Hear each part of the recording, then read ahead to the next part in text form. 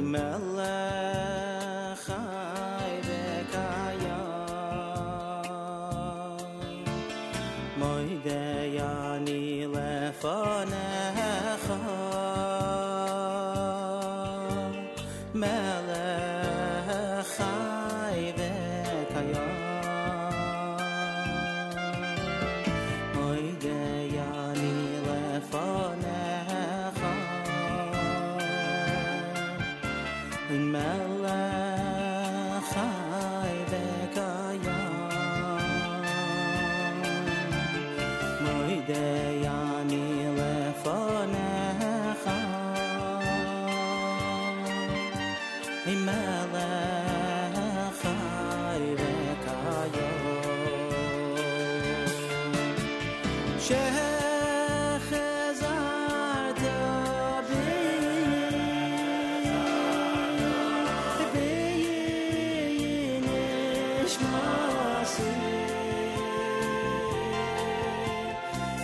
nishmasi v'chama Rabbi v'munasecha shechazarta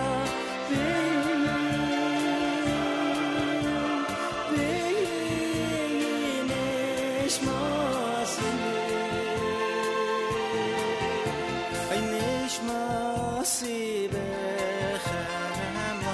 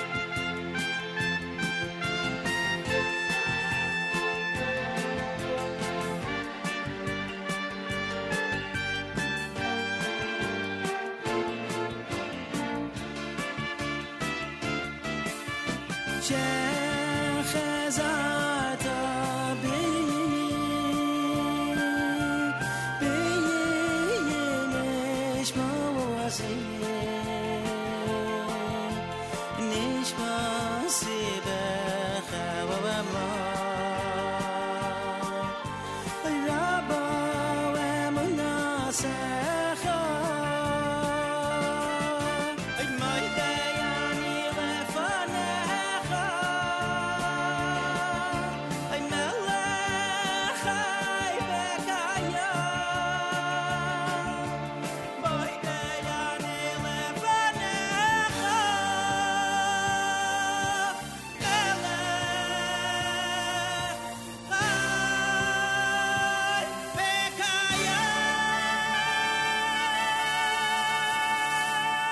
5 minutes after 6 a.m. Good morning, everybody. My name is Nachum Siegel. Welcome to a Thursday.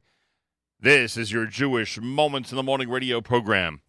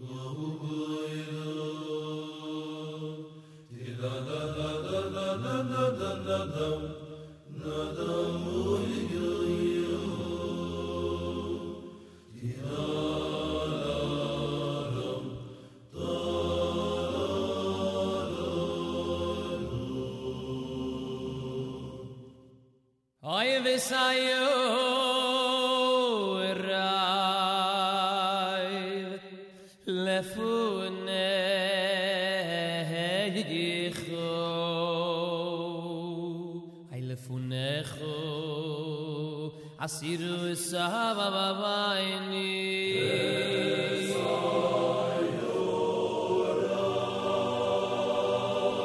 I miss you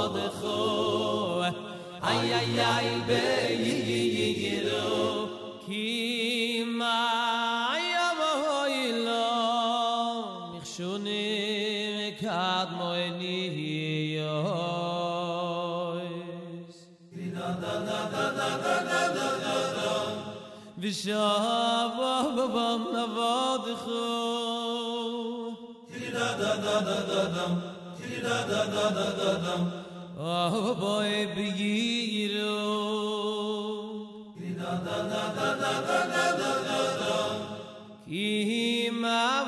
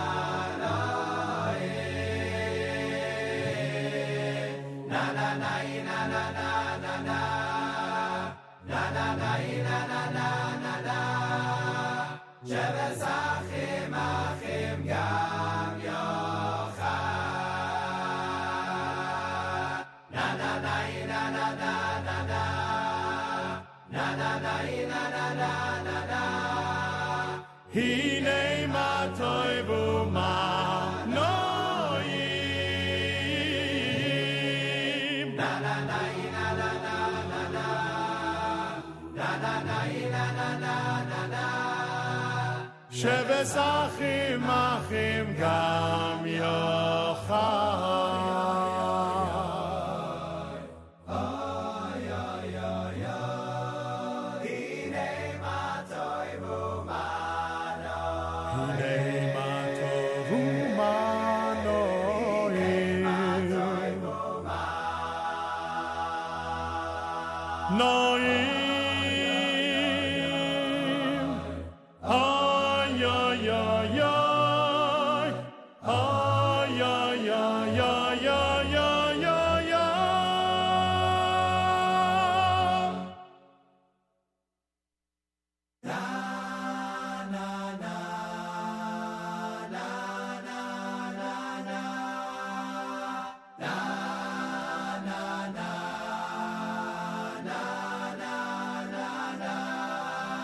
Kehayol taharik alafikei moyim Kehayol taharik alafikei moyim Kei nafshi nafshi sarig Hey lecho hey lecho hey lecho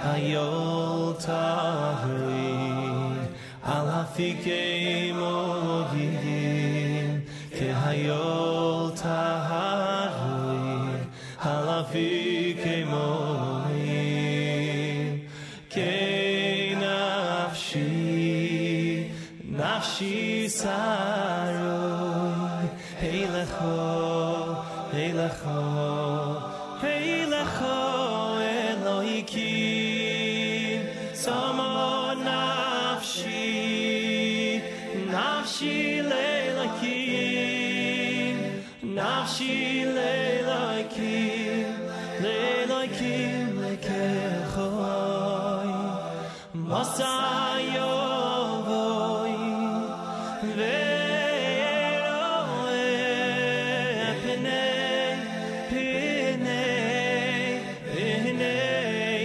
Elohikim. Samo nafshi, nafshi leilakim, nafshi leilakim, leilakim lekechoy, masayovoy, ve'eroe penei, penei, penei Elohikim.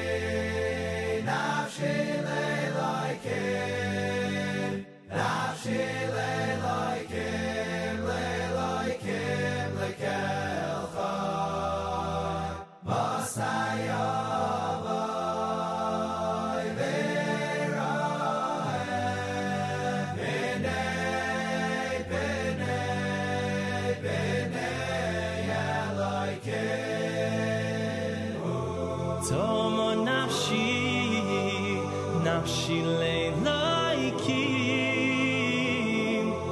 nafshi le'loikim, lekelchoi, mosayo.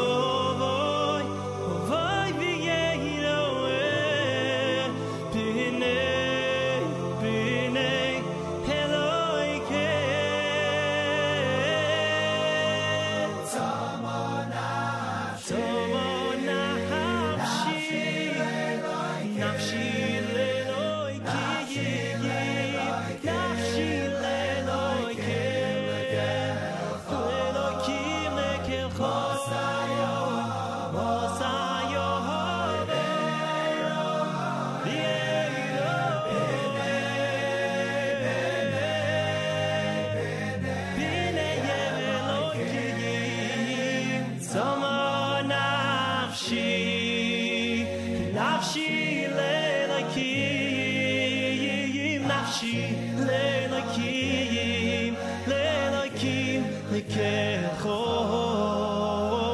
Mosai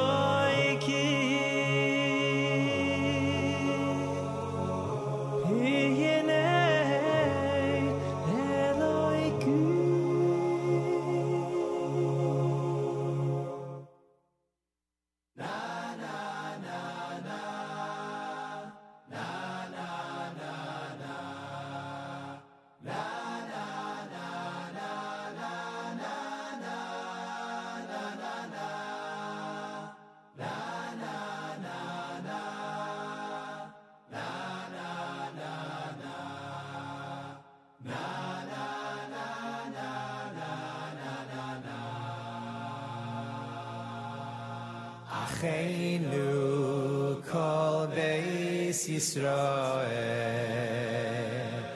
Hanisunim v'atzara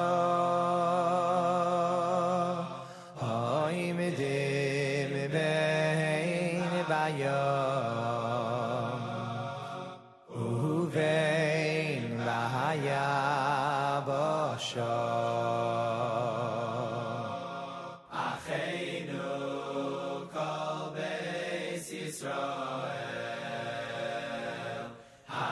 Hanisunim batzara Ha'oimdim bein bayam Uvein bayabasha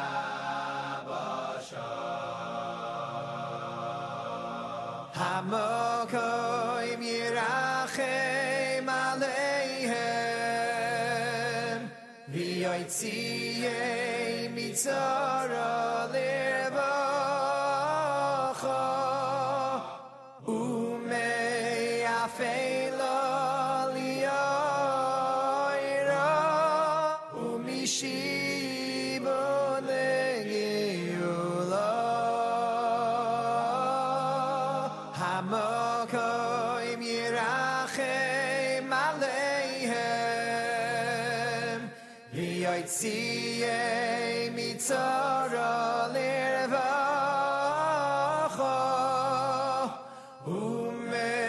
U'meyafeila li'oira U'mishibon le'geula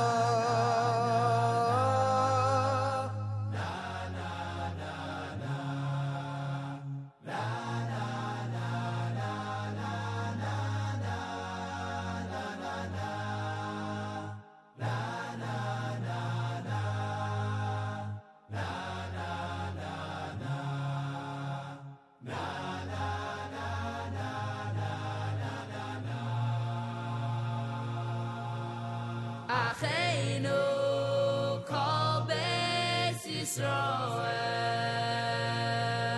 Hanisunim batzara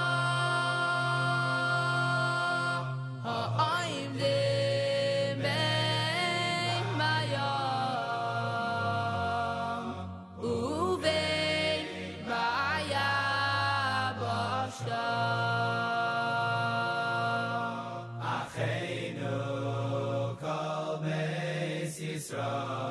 Israel Hanisunim batzara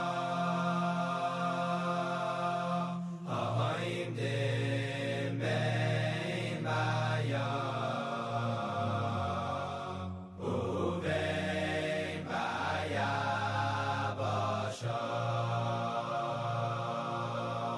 Hamakoim yirachem aleihem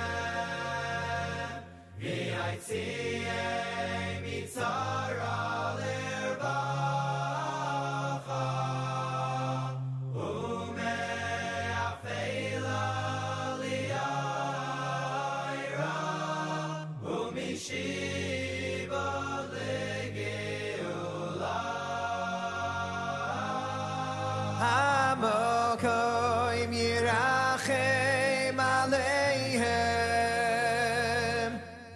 Yoitziye mitzara levacha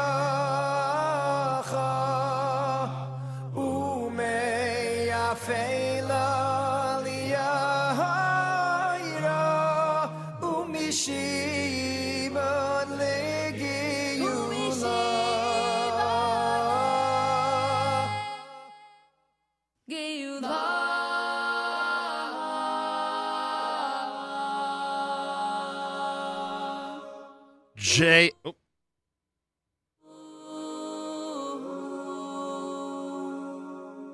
There we go. JM in the AM, Donnie Gross and Company from an album entitled Kumsitz in the Rain. That was, let's see, Achenu, Ka'ayal, and Hine. Before that, Viserav, done by the group called Nigun, and of course, Regesh Modani opening things up.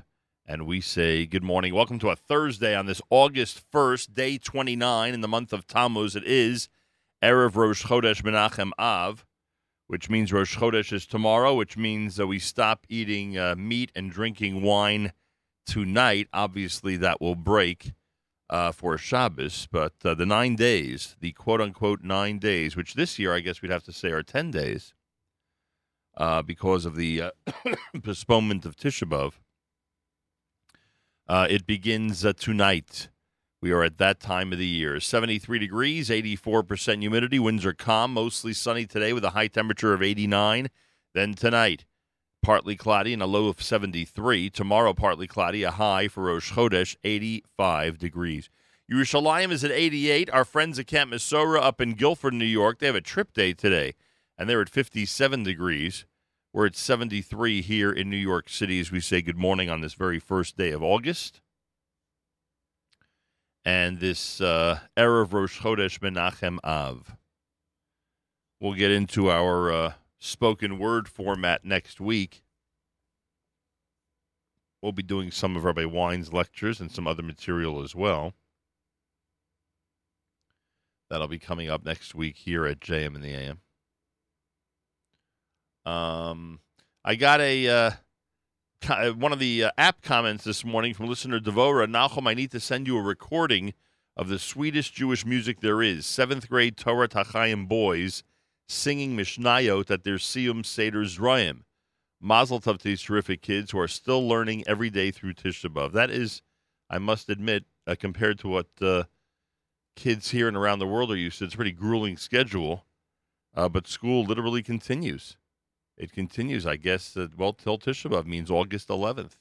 Did they get a break at least for a couple of weeks after that, listener Devorer? I'm curious. I'm really curious. I know there's a school. Isn't there a school in Yerushalayim where the kids are off one day a year? If I'm not mistaken, there is a yeshiva in the old city like that where they get 1 day off a year. If I'm not mistaken. Anyway.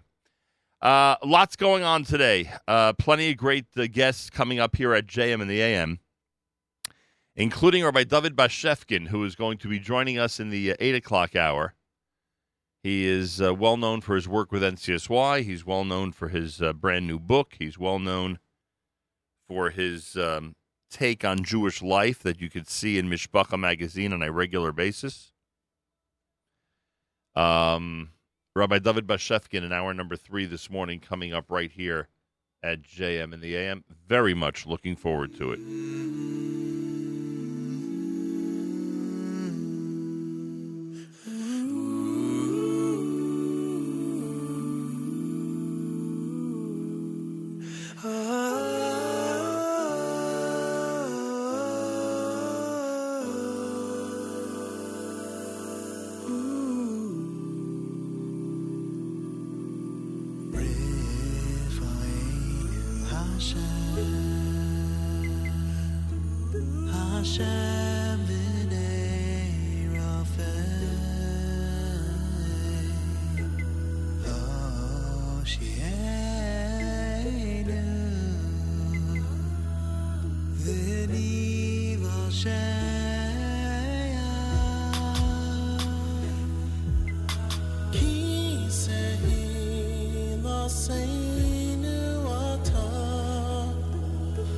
Say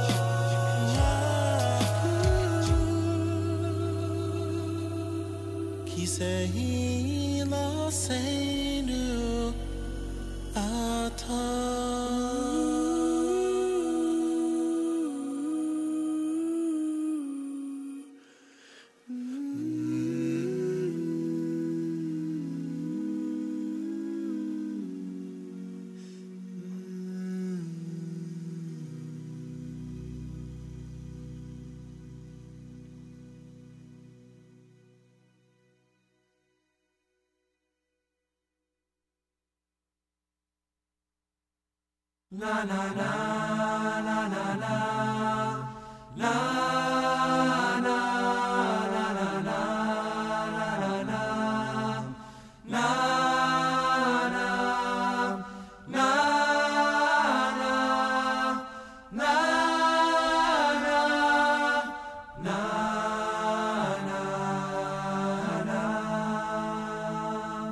na na na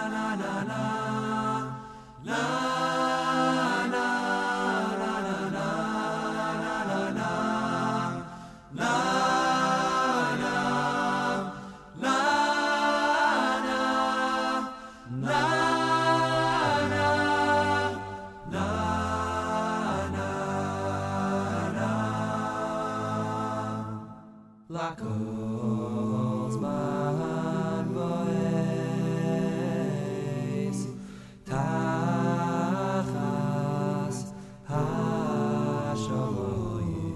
Lakol zman vo'es tachas hashamayim. Lakol zman vo'es tachas hashamayim. Lakol zman vo'es tachas hashamayim. Eis lehoy v'eis lisnam. Eis milchama v'eis shalom. Eis lehoy v'eis lisnam. Eis milchama v'eis shalom.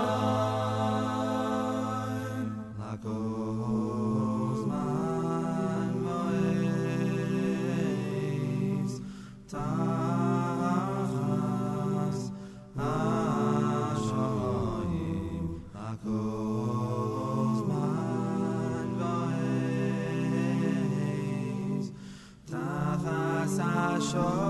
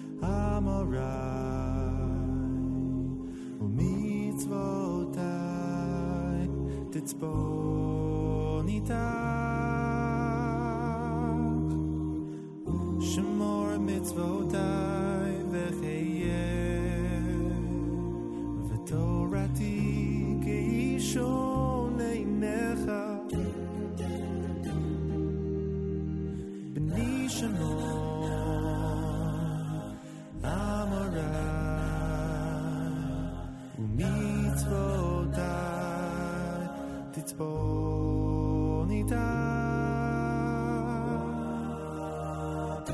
אמור לחוכמה אחותיה נודע לבינה תקרא אמור לחוכמה אחותיה נודע לבינה תקרא בני שמעון אמורי ומצוותיי תצפון איתה בני שמעון אמורי ומצוותיי תצפון איתה אמור לחוכמה אחותיה ומודה לבינה תקרא אמור לחוכמה אחותיה ומודה לבינה תקרא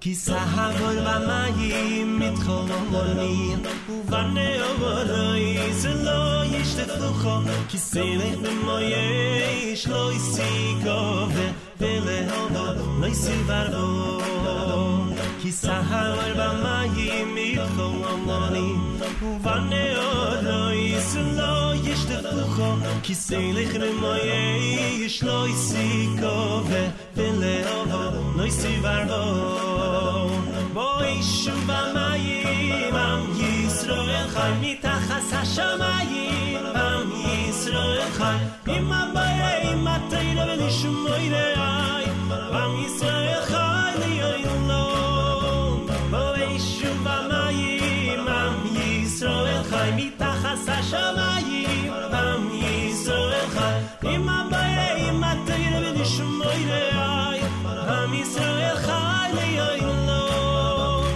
kisavar b'mayim mitcholoni uvane omorais lo yishtafucho kiselech b'mayesh lo yisikove v'lehovo lo yisivarbo kisavar b'mayim mitcholoni uvane omorais lo yishtafucho kiselech b'mayesh lo yisikove v'lehovo lo yisivarbo bo'ei shumamayim am Yisrael chai mitachas hashamayim am Yisrael chai im abayre im atayra v'lishumoyre ay am Yisrael chai liyoylom bo'ei shumamayim am Yisrael chai mitachas hashamayim am Yisrael chai im abayre im atayra v'lishumoyre ay am Yisrael chai liyoylom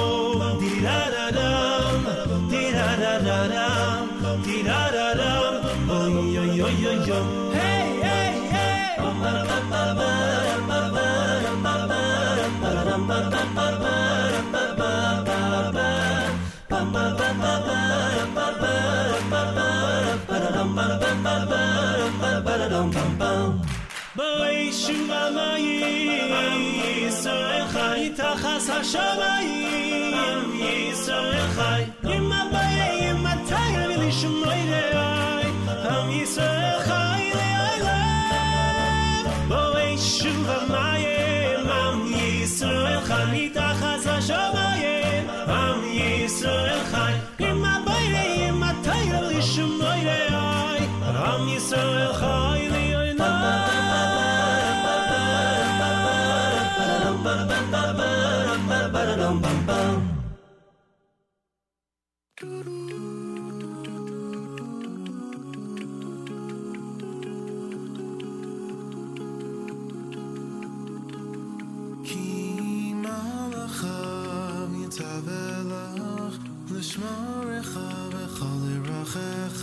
Hashem yishmor oscha me'ata v'ad olam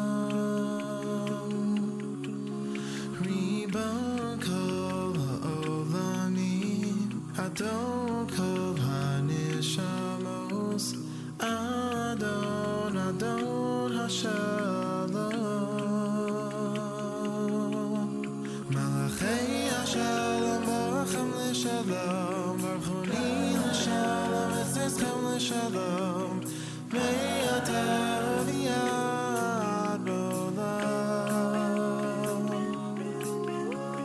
Seizchem l'shalom Malachei ha'shalom Malachei ha'yod Mi melech Malachei ha'malachim HaKadosh Baruch Hu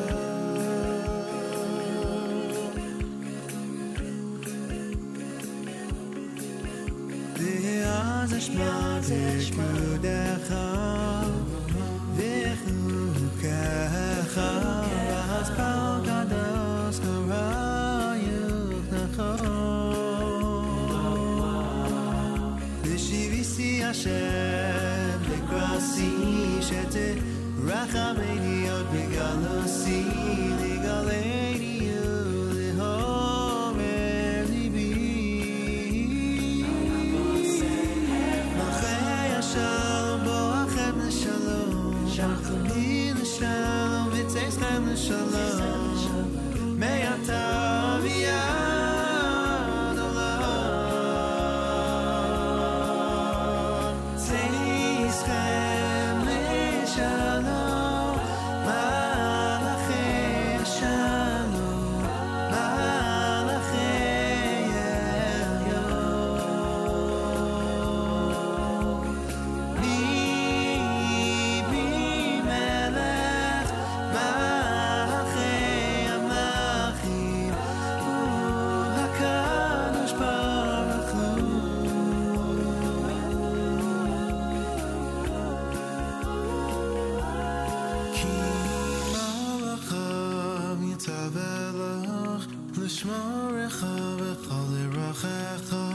Hashem yishmor oscha me'ata v'yad olam.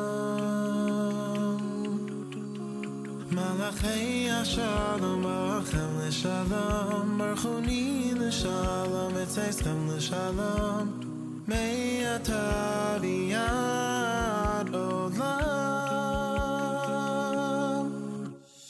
Etzeichem l'shalom, malachei Hashalom, malachei Elyon. Mi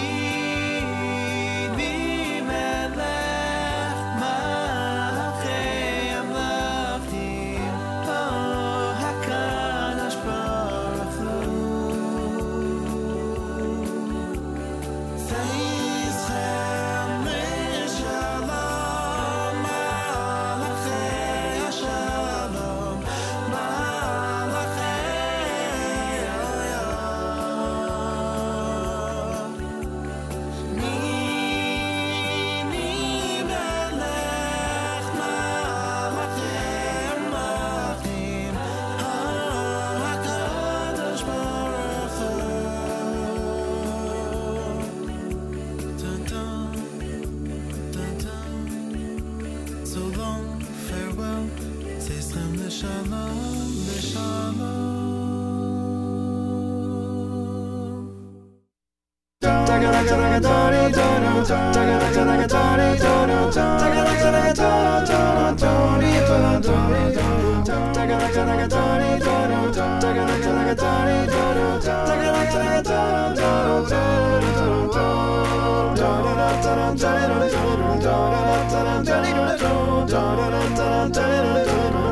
Two, three, four. Hu cloud gadol, gadol batoyo, gadol batoyo.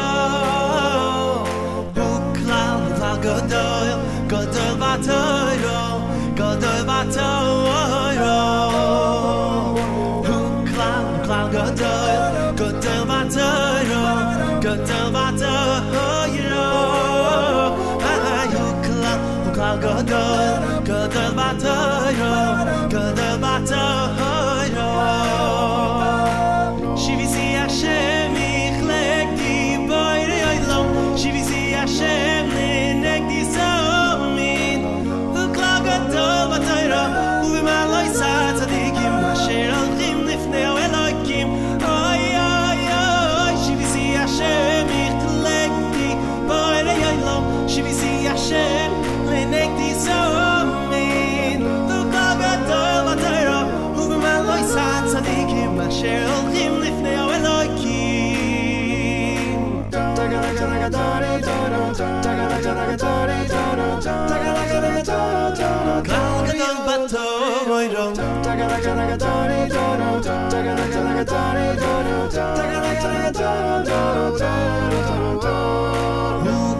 Cloud gadol batoyo, cloud gadol, gadol batoyo, gadol batoyo.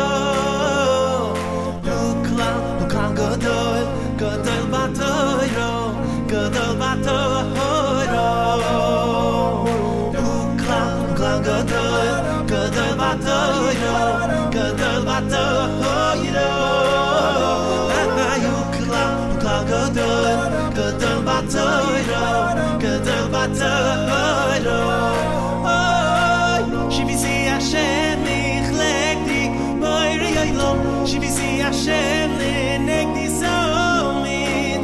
Cloud gadol batoyo, u'v'maloi sa tzadikim asher olchim lifnei Elokim.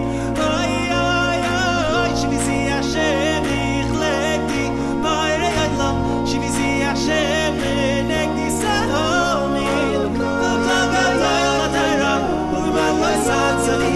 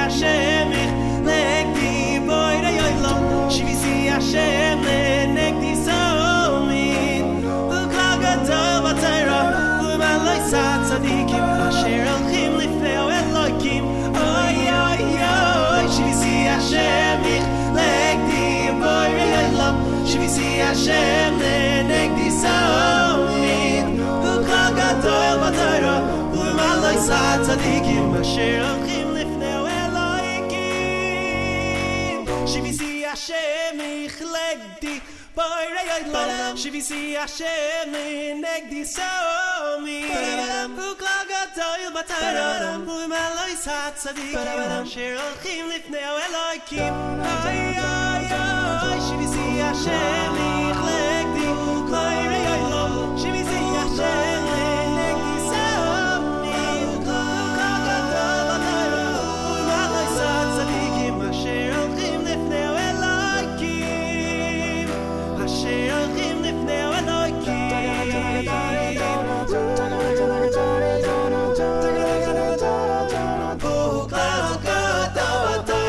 Off the brand new Acapella Soul Volume number 6, that is Ari Goldwag with an oldie but goodie, Hu Klal, here at JM in the AM. Before that, you heard A.K.A. Pella with Ki Malachav. Am Yisrael Chai was Ari Goldwag. 613 with B'ni, Leif Tahor, and Lakol Zman Vo'es, and A.K.A. Pella with Rifo Einu. It's Thursday at America's one and only Jewish Moments in the Morning radio program, heard on listeners-sponsored digital radio. Round the world, the web at NachumSegal.com, on the Nachum Segal Network, and, of course, in the beloved NSN app. Galei Tzahal in the background. We'll do our news from Israel coming up.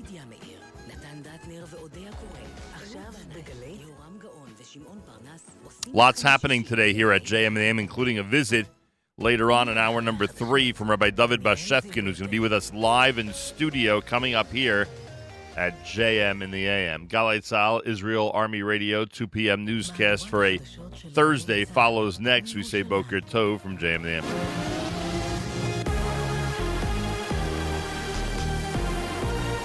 גלי צה"ל מירושלים השעה 2, שלום רב, כאן רן יבנאי עם מה שקורה עכשיו. טרגדיה ביוון, ילדה ישראלית בת 7 טבעה למוות בבריכת בית מלון. כתבתנו עמית חדד. בת ה7 טבעה היום בבריכה באחד מבתי המלון ביוון. היא נמשתה מן המים וצוותים רפואיים נאלצו לקבוע את מותה. ממשרד החוץ נמסר, האירוע מוכר ומטופל על ידי המחלקה לישראלים בחול במשרד החוץ. עוד נאמר כי קונסולית ישראל באתונה מסייעת למשפחה בהשבת הבת לקבורה בארץ. שביתת האחיות תימשך, כך נקבע בתום דיון הגישור שהתנהל היום בנוכחות משרד הבריאות והאוצר. עוד נקבע כי המשרדים יבררו האם יש מקום להוסיף תקנים לאחים ואחיות. כתבתנו ליה ספילקין שמע את משה בר סימן טוב, מנכ"ל משרד הבריאות, בבית הדין לעבודה בתל אביב. ראיתם אותי פה, אני על גבול של לדמוע ממה שקורה פה. זה לא המועד לסכסוך הזה. אין ממשלה, אין תקציב, אנחנו לא מקבלים את המשך העיצומים. העיצומים האלה מתמשכים כבר הרבה זמן וגורמים נזק רב למטופלים. אלי טביב, לשעבר בעל בית"ר ירושלים, קורא לבעל הקבוצה הנוכחי משה חוגג לצרף שחקן מוסלמי לקבוצה על מנת להילחם בגזענות שמובילים ביציעים חברי ארגון האוהדים לה פמיליה. מוני גינצבורג ועידן קבלר שוחחו איתו. במשך מספר שנים נלחמתי נגד הארגון הזה. בלי עזרה של המשטרה יהיה להם קשה מאוד להתמודד עם זה. לפי דעתי הפתרון זה פשוט להביא אפילו שחקן בינוני, להביא לשחקן ולגמור עם הסאגה הזאת. אבל עדיין אין לו את האומץ לעשות את זה לפי דעתי. אם לא יביאו שחקן מוסלמי, הסטיגמה תישאר. יושבת ראש גשר אורלי לוי אבקסיס מכחישה את הטענות של יושב ראש מפלגתה הקודם אביגדור ליברמן, לאחר שטען כי נרקמת עסקה בין ראש הממשלה נתניהו לראשי העבודה גשר. לוי אבקסיס תקפה, מי שבסופו של דבר יישב עם נתניהו הוא ליברמן, לא אני. אני שמעתי היום את איווט ליברמן שאומר שיש לנו דיל עם מפלגה כזו או אחרת או עם ביבי. לא היה ולא נברא. כאשר אמיר פרץ, שידוע באמינותו, בא ואומר אנחנו לא נשב עם בנימין נתניהו, אתם לא מאמינים לו. רואנדה סגרה את הגבול עם קונגו בשל חשש מהתפשטות האבולה. כתב חדשות החוץ אבי גמולקה. הרשויות בקונגו דיווחו כי רואנדה סגרה את הגבול בין המדינות, בין גומה בצפון הרפובליקה הדמוקרטית לעיר גיסני שברואנדה. זאת לאחר שמקרה נוסף של איבולה הובחן השבוע בקונגו. בשנה האחרונה זוהו ברפובליקה כ2,000 מקרי איבולה, מתוכם כמחצית מתו. מזג האוויר, ירידה קלה בטמפרטורות, אבל עדיין חם. אלה החדשות שעורכת תמר פלד.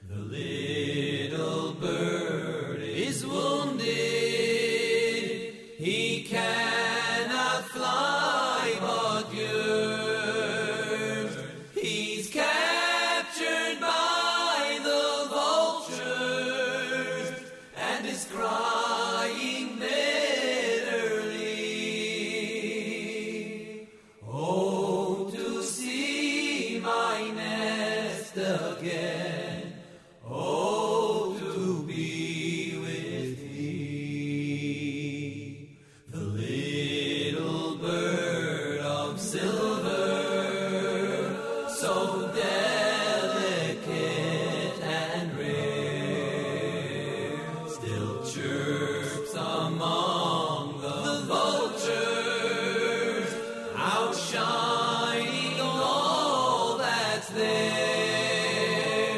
How long it suffers, how long will it be? When will come the eagle and set the little bird free? La la la la la la la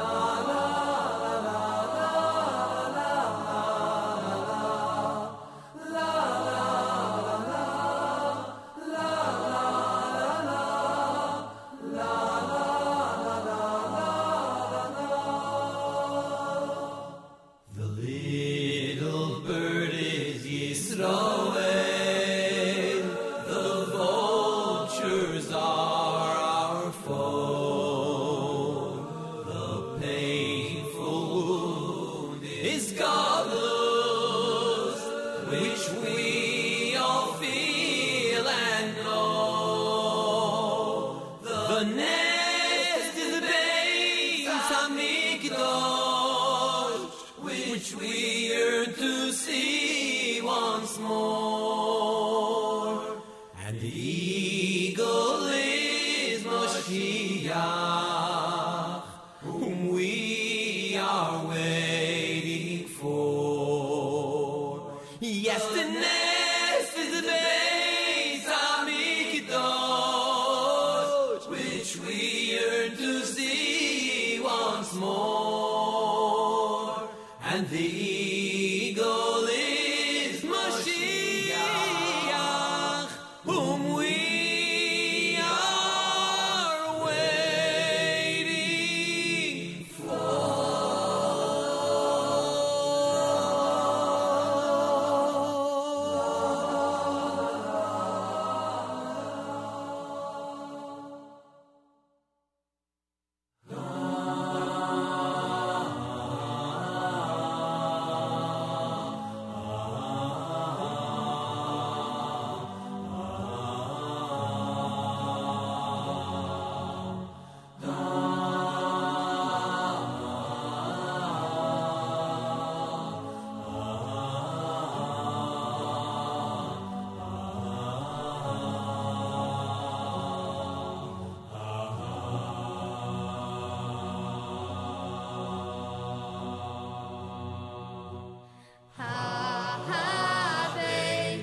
משמיים וריאי, כי היינו לד בקלס בגויים.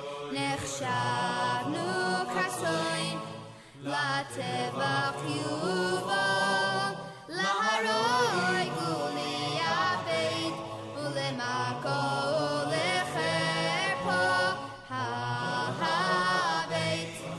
משמיים וריאי, כי היינו לד בקלס בגויים. נחשבנו כצוין לטבח יובל, להרוי גולי הבית ולמכו ולחרפה. ובכל זויס, ובכל זויס, ובכל זויס שמך לא שכחנו. ובכל זויס שמך לא שכחנו. אוי נו אל תשכחנו. ובכל זויס, ובכל זויס, ובכל זויס שמך לא שכחנו. ובכל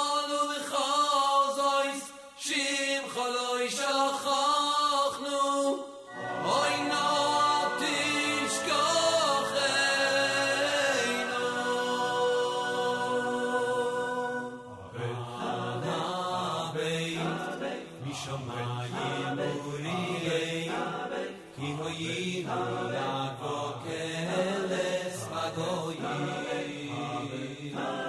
Nechishavu katzoyim Natevach yuvo Laharoi guli yabei Ulemako ulechepo Lahabei Mishamayim Uriyei Ki hoyinu lavo keles vagoyim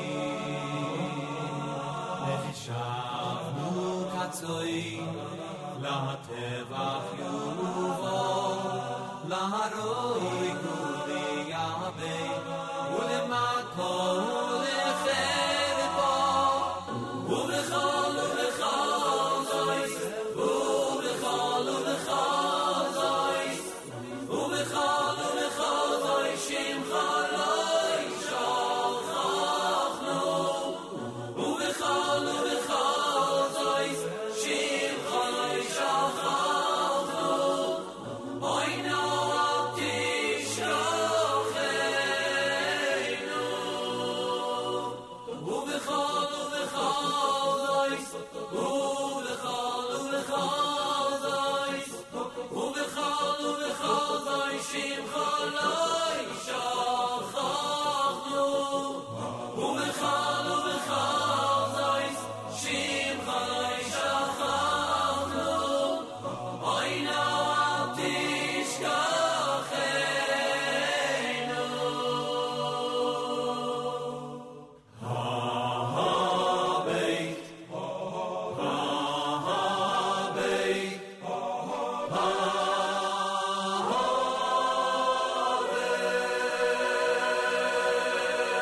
JM in the AM of Rami Flam off of the album entitled Songs of the 3 Weeks. Isn't that appropriate here on this Erev Rosh Chodesh Menachem Av?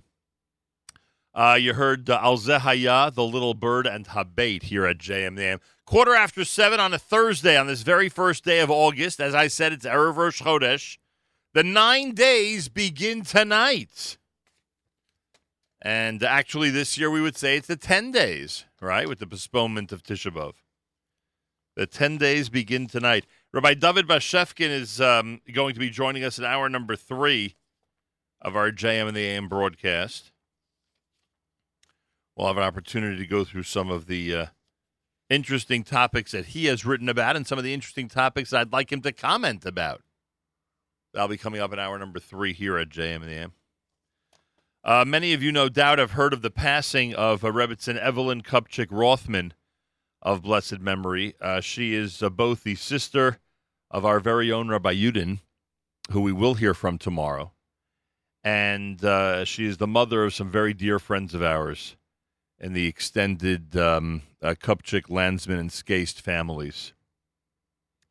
And I take this opportunity, number one, to offer our condolences and wishes again to the Yudins and to all those who are related to Rebbitzin Evelyn Kupchik Rothman.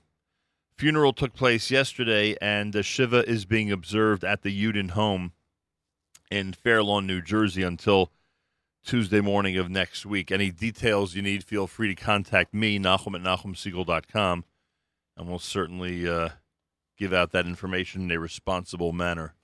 But again, our condolences. We will, as I say, we will hear from Rabbi Yudin tomorrow.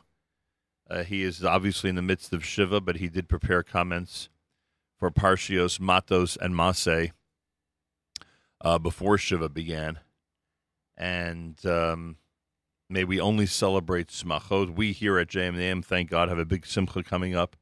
It will be lacking in that the Yudins and some of the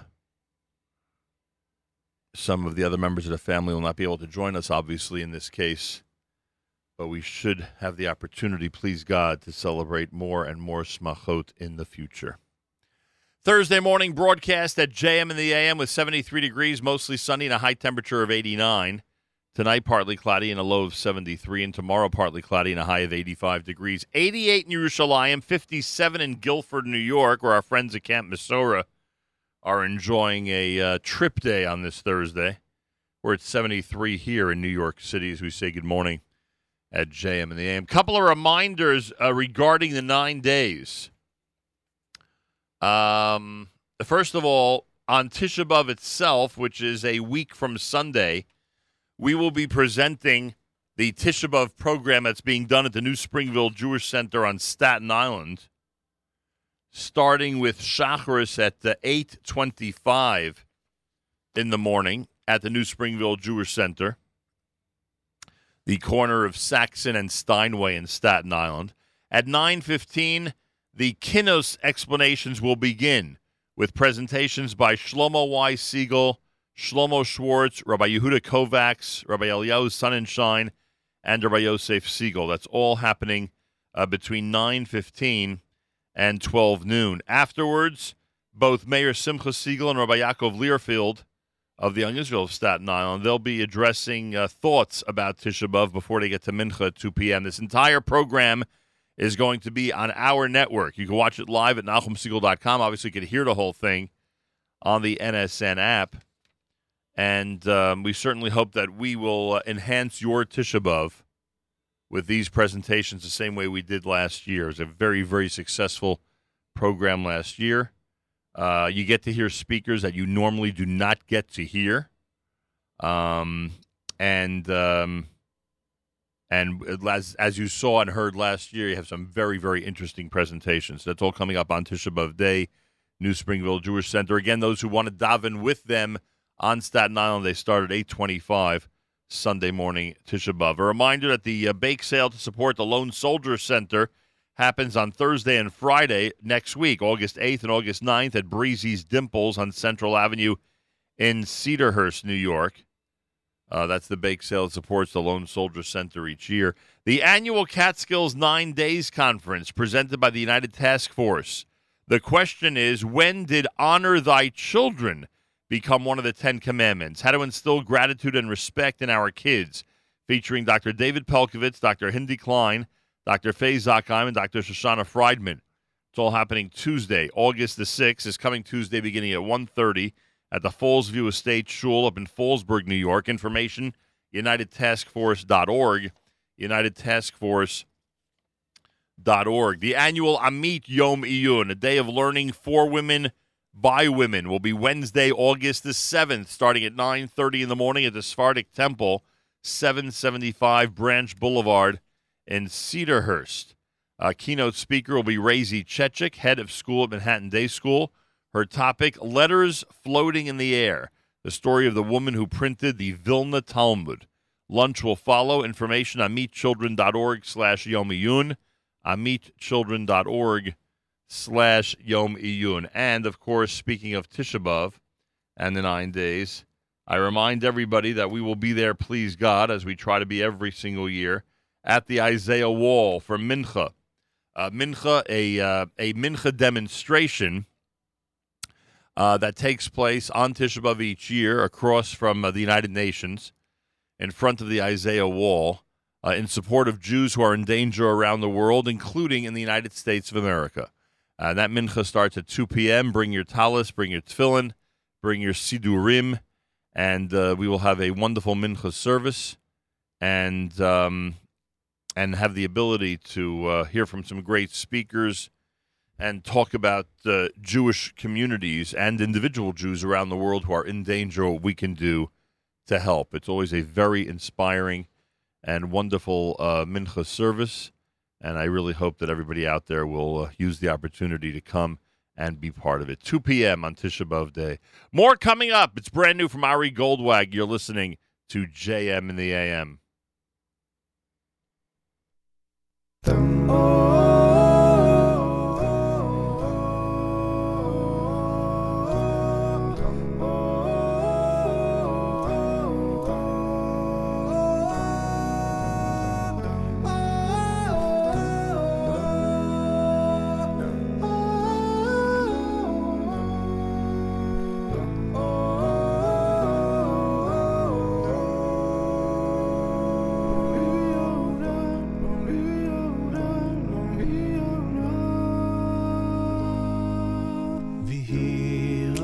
רצוי מלפני אבינו שבשמיים שייתן בלבחו אהבוסוי וירוסוי ושיהיה יראת השם על פונךו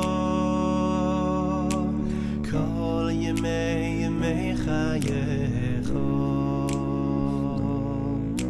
יהי רצוי מלפני אבינו שבשמיים שייתן בלבחו אהבוסוי וירוסוי ושיהיה יראת השם על פונךו כל ימי חייךו וייתן לך בנים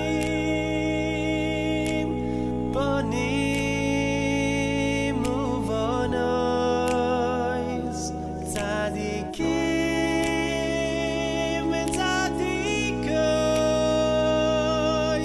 עוסקים בתורה ובמצוות וייתן לך בנים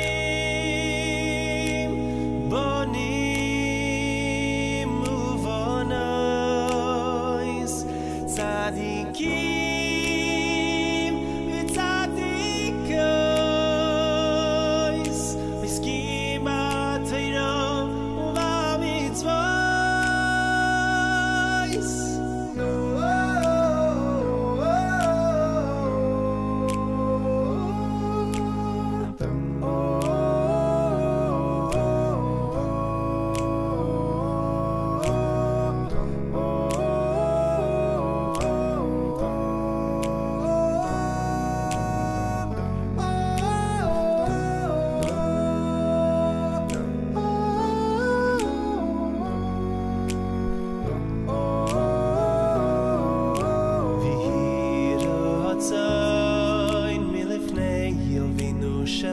בשמיים שייתן בלבחו אהבוסוי וירוסוי ותהיה יראת השם על פונךו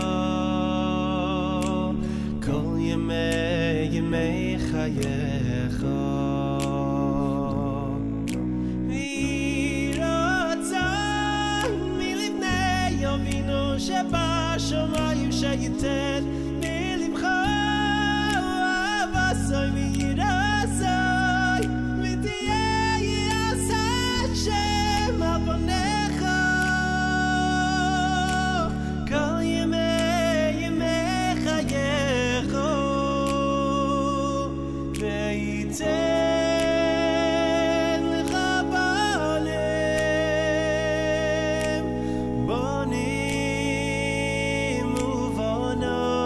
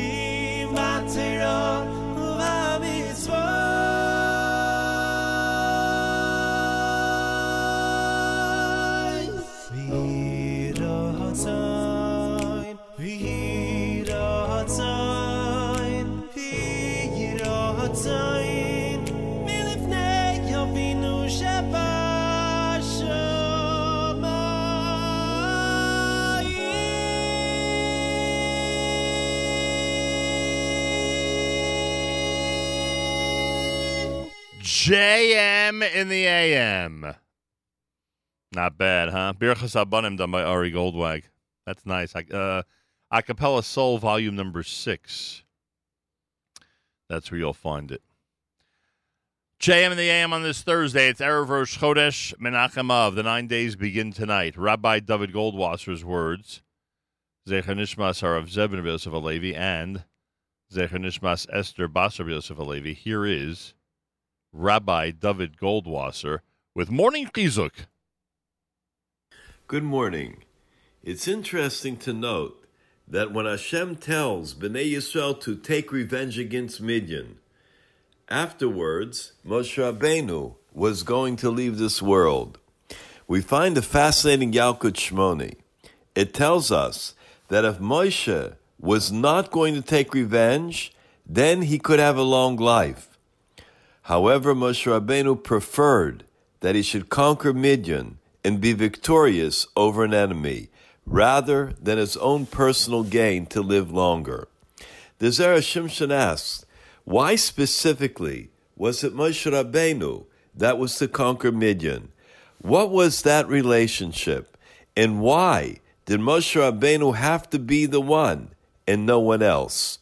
The Zera Shimshon answers, what is exactly the relationship of Moshe Rabbeinu to Midian? He says there's a Yesod in Kabbalah, and explains that when one leader wants to succeed in conquering another country, he must have had some connection to that country that he's going to conquer. If he doesn't have that connection, he will not be victorious. As we see, Pinchas was descended from Yisro, who was able to conquer Midian. Dovid, who was a descendant of Rus, could conquer Moab. Why does the leader have to have that connection? The reason is because if the country provided a positive environment when the leader was growing up, and it promoted his spiritual growth, then the country is protected by the zchuyos of that particular tzaddik. If the land was corrupt and didn't contribute anything to the spiritual growth of the leader, then the land is unprotected and can be conquered. Only that leader, the individual himself, can properly discern what type of effect the country's environment had on him. For that reason, no one else could rise up in war against Midian except for Moshe, because only Moshe Rabbeinu could judge whether Midian had a positive influence or not. And because of this, Moshe Rabbeinu had to be the only one to conquer Midian. We see how important it is that even the environment, even the city or the state in which we grow up has an effect on us. May it always be a good one. This has been Rabbi Dovid Goldwasser bringing you Morning Chizuk.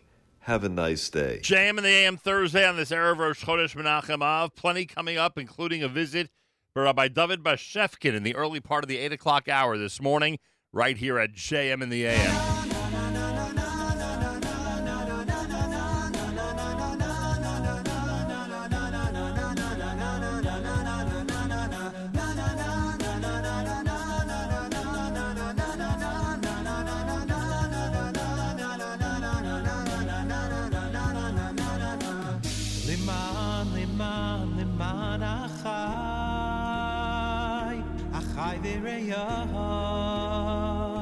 Achai v'reyah Adabrana Shalom Bach Leman Achai v'reyah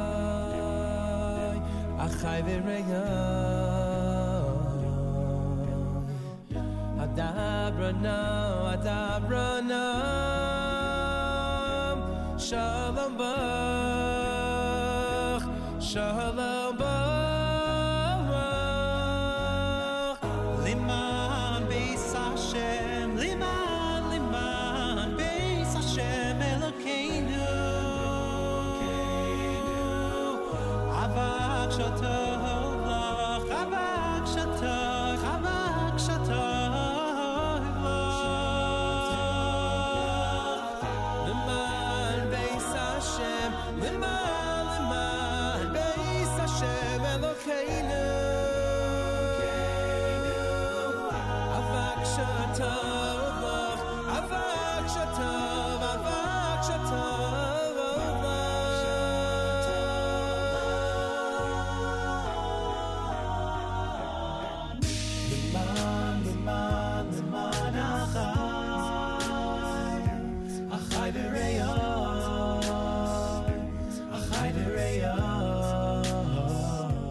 JM in the AM with a combination of Shalsheles and the Maccabeats in our 3 weeks format, which will end tonight because tonight begins the 9 days.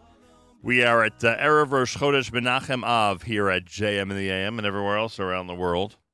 Many of you are aware of the fact that on Sunday, September the 22nd, the Orthodox Union presents Torah New York indoors at Citi Field. This is an amazing event, one that, according to what I was told yesterday, is expecting to draw more than 2,500 people to Citi Field for a day of learning that will offer top scholars, top issues, and really incredible presentations. With us live via telephone, Moishe Bane, who, of course, is the president of the Orthodox Union. Moishe, welcome back to JM in the AM. No, it's always great to be with you, Nachum. I appreciate that. Why would more than 2,500 people want to spend a Sunday in September at Citi Field? Well, many of them have been at the previous Torah New York events, and they found them to be incredibly educational and inspiring, both the content of the shiurim that they attend, as well as just being with hundreds and hundreds of people who are jointly eager to learn Torah together. And it's a really incredible experience.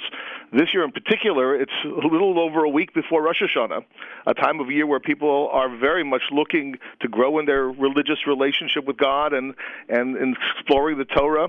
And that's why so many people are already registering en masse for this event. That would actually be the first day of Slichas, right? Am I right about that?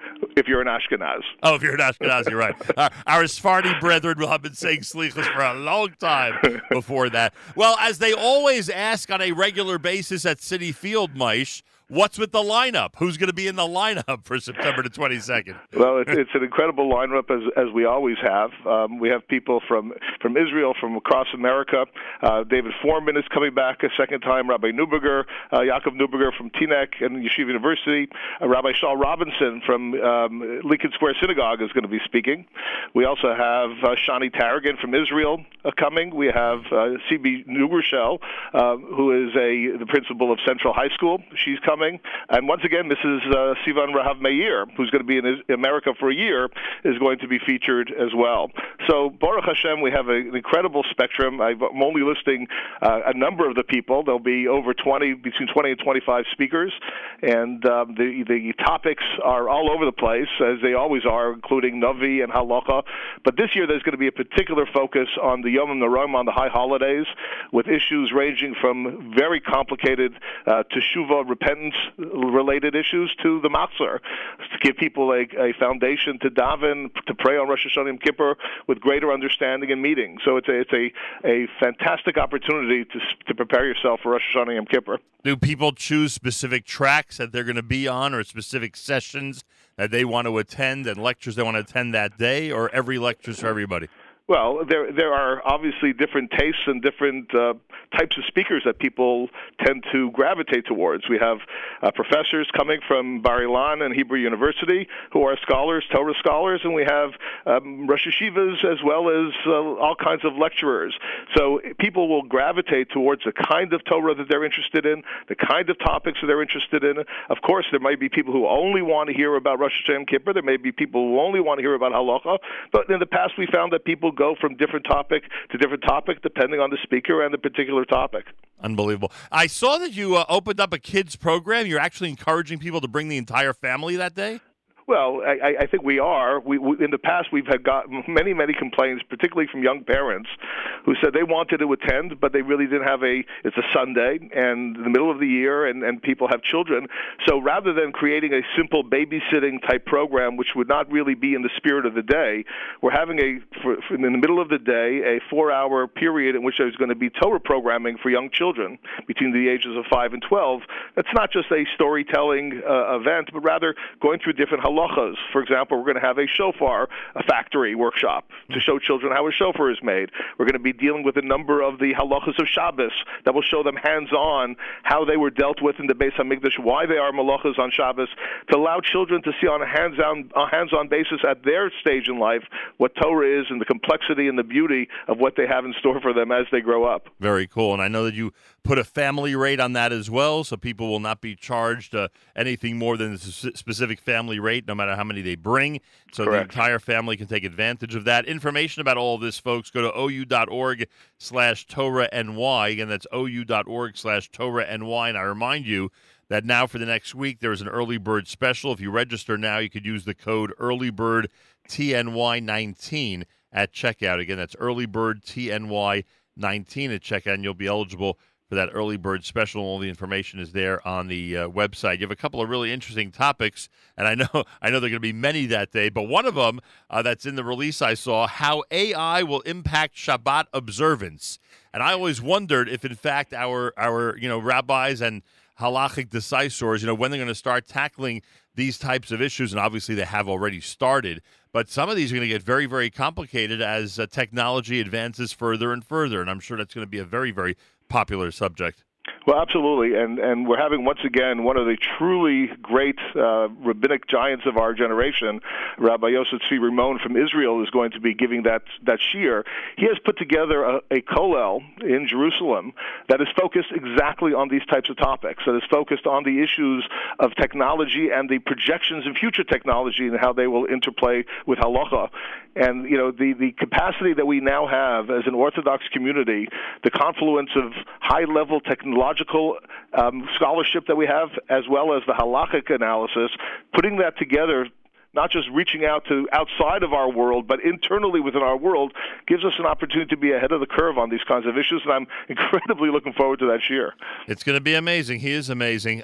Leading rabbinic scholars, educators, and Jewish communal leaders will be featured at the OU's third annual Torah New York, Sunday, September 22nd at Citi Field. Moishe Bane is with us. By the way, if we're encouraging families to come, rightfully so, we should also mention, Moishe, that this program, people who are not that familiar with Torah study or feel they don't spend enough time in the arena of Torah study, we should encourage them to come as well, because beginners and people, again, who are not, often able to, whatever the circumstance may be, attend these types of lectures, they will appreciate what's there to offer, what's being offered on the 22nd of September.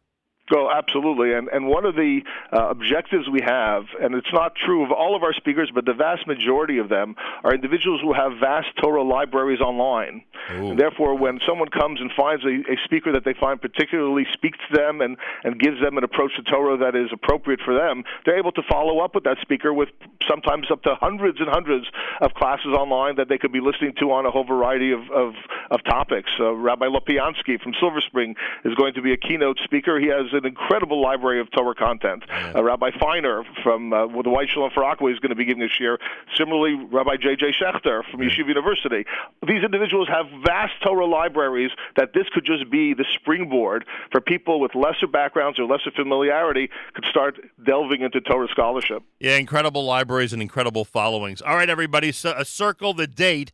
Sunday, September the 2nd, indoors at Citi Field. It's the OU presentation called Torah New York. They are expecting over 2,500 people to be there that day. It has proven to be a very effective and really incredible event.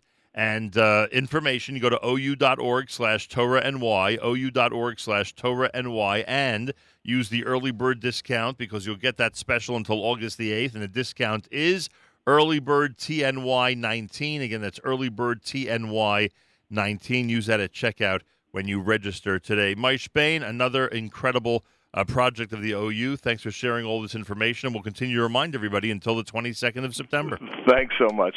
And have a easy and fast on Tisha B'Av. Amen. Thank you. The same to you. There he is, Moishe Bane, president of the OU. September the 22nd. It's going to be a big one. The personalities, if you see the entire list, I mean, Moishe went through some incredible names. But if you see the entire list of who's there at Citi Field, September 22nd, it's almost hard to believe that they are able to put together that type of lineup. And as I said, the lineup's always a concern at Citi Field. But September 22nd, it's going to be a very potent lineup, to say the least. More coming up. You are listening to a Thursday morning edition of JM in the AM.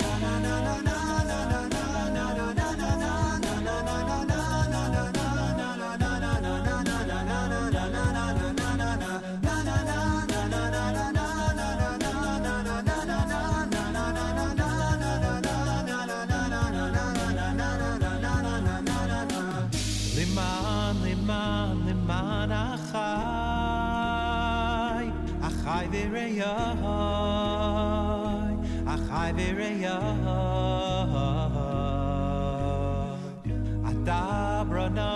Adabrana Shalom Bach Shalom Bach Leman Achai v'reyai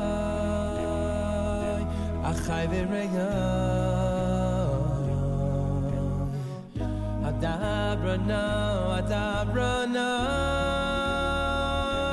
Shalom Bach Shalom Bach Liman Beis Hashem Liman Beis Hashem Elokeinu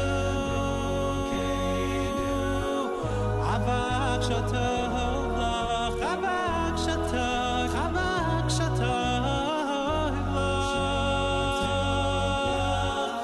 Liman Beis Hashem Elokeinu Avak Shatov Lach Avak Shatov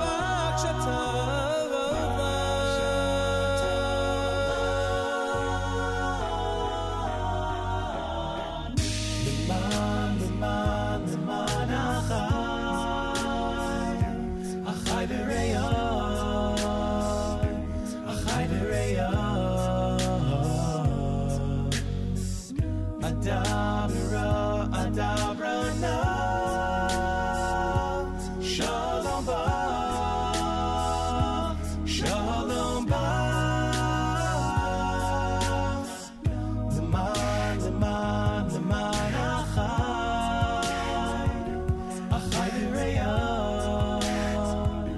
Achai v'reyai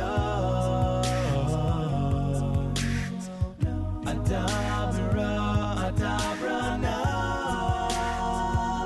Shalom Bach Shalom Bach Leman Beis Hashem Leman Beis Hashem Elokeinu Avak Shatov Lach Avak Shatov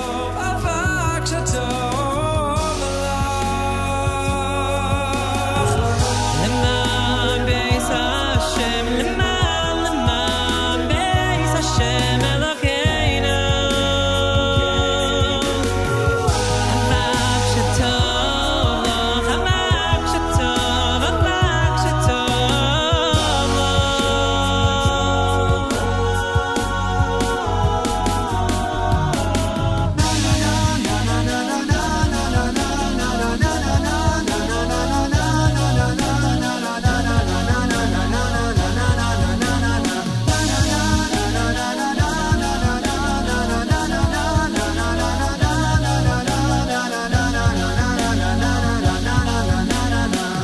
Come together with one voice, united we can make a choice with each other. All together, hand in hand, united we can take a stand and be stronger. Come together with one voice, united we can make a choice with each other.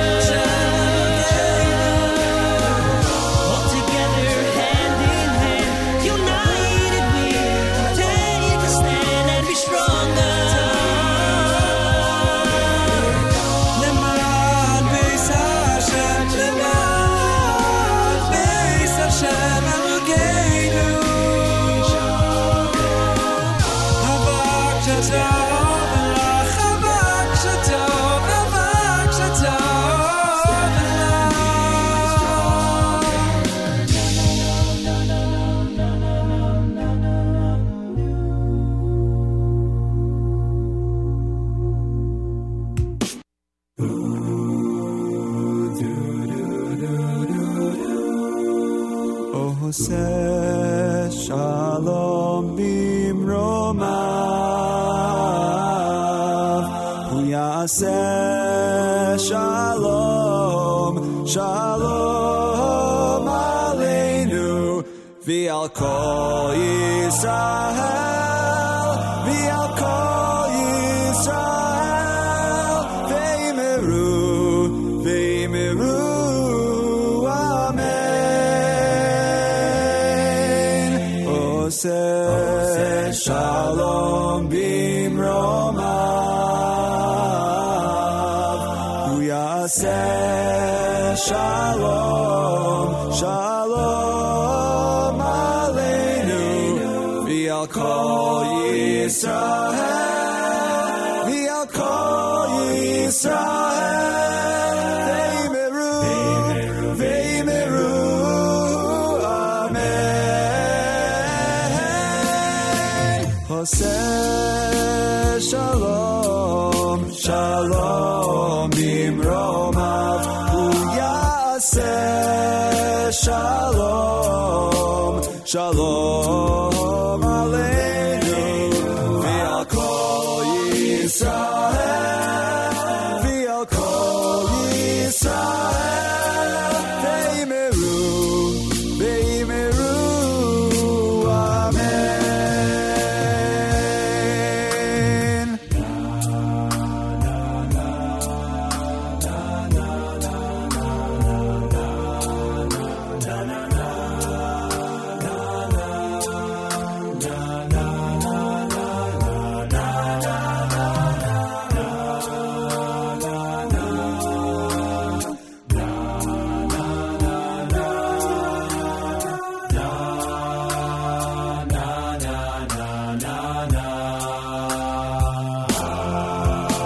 Oseh Shalom, Shalom Bimromav, Hu Yaseh Shalom, Shalom Aleinu, V'al Kol Yisrael, V'al Kol Yisrael, V'yimeru, V'yimeru, Amen.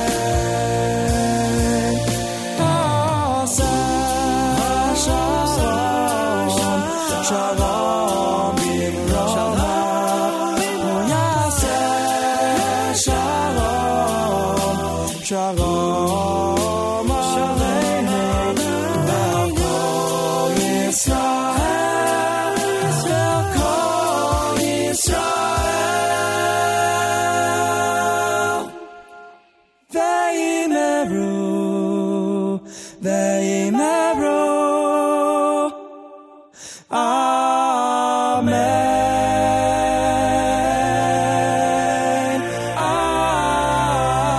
Amen.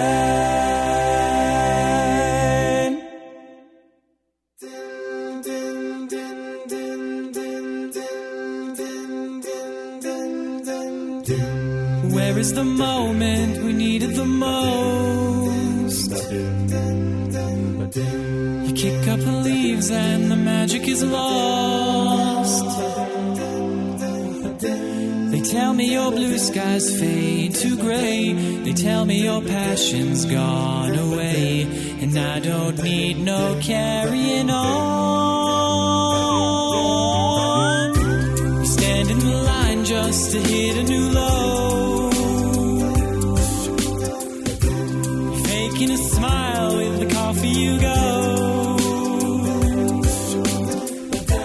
You tell me your life's been way offline. You're falling to pieces every time. And I don't need no carrying on. Because you had a bad day, you're taking one down. You sing a sad song just to turn it around. You say you don't know, you tell me don't lie. You work at a smile and you go for a ride. You had a bad day, the camera don't lie. You're coming back down and you really don't mind. You had a bad day, you had a bad day.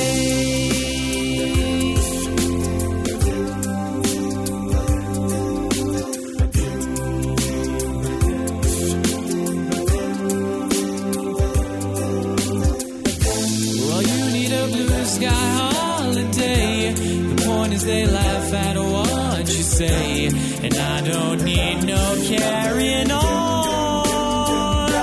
You had a bad day, you're taking one down. You sing a sad song just to turn it around. You say you don't know, you tell me don't lie. You work at a smile and you go for a ride. You had a bad day, the camera don't lie. You're coming back down and you really don't mind. You had a bad day.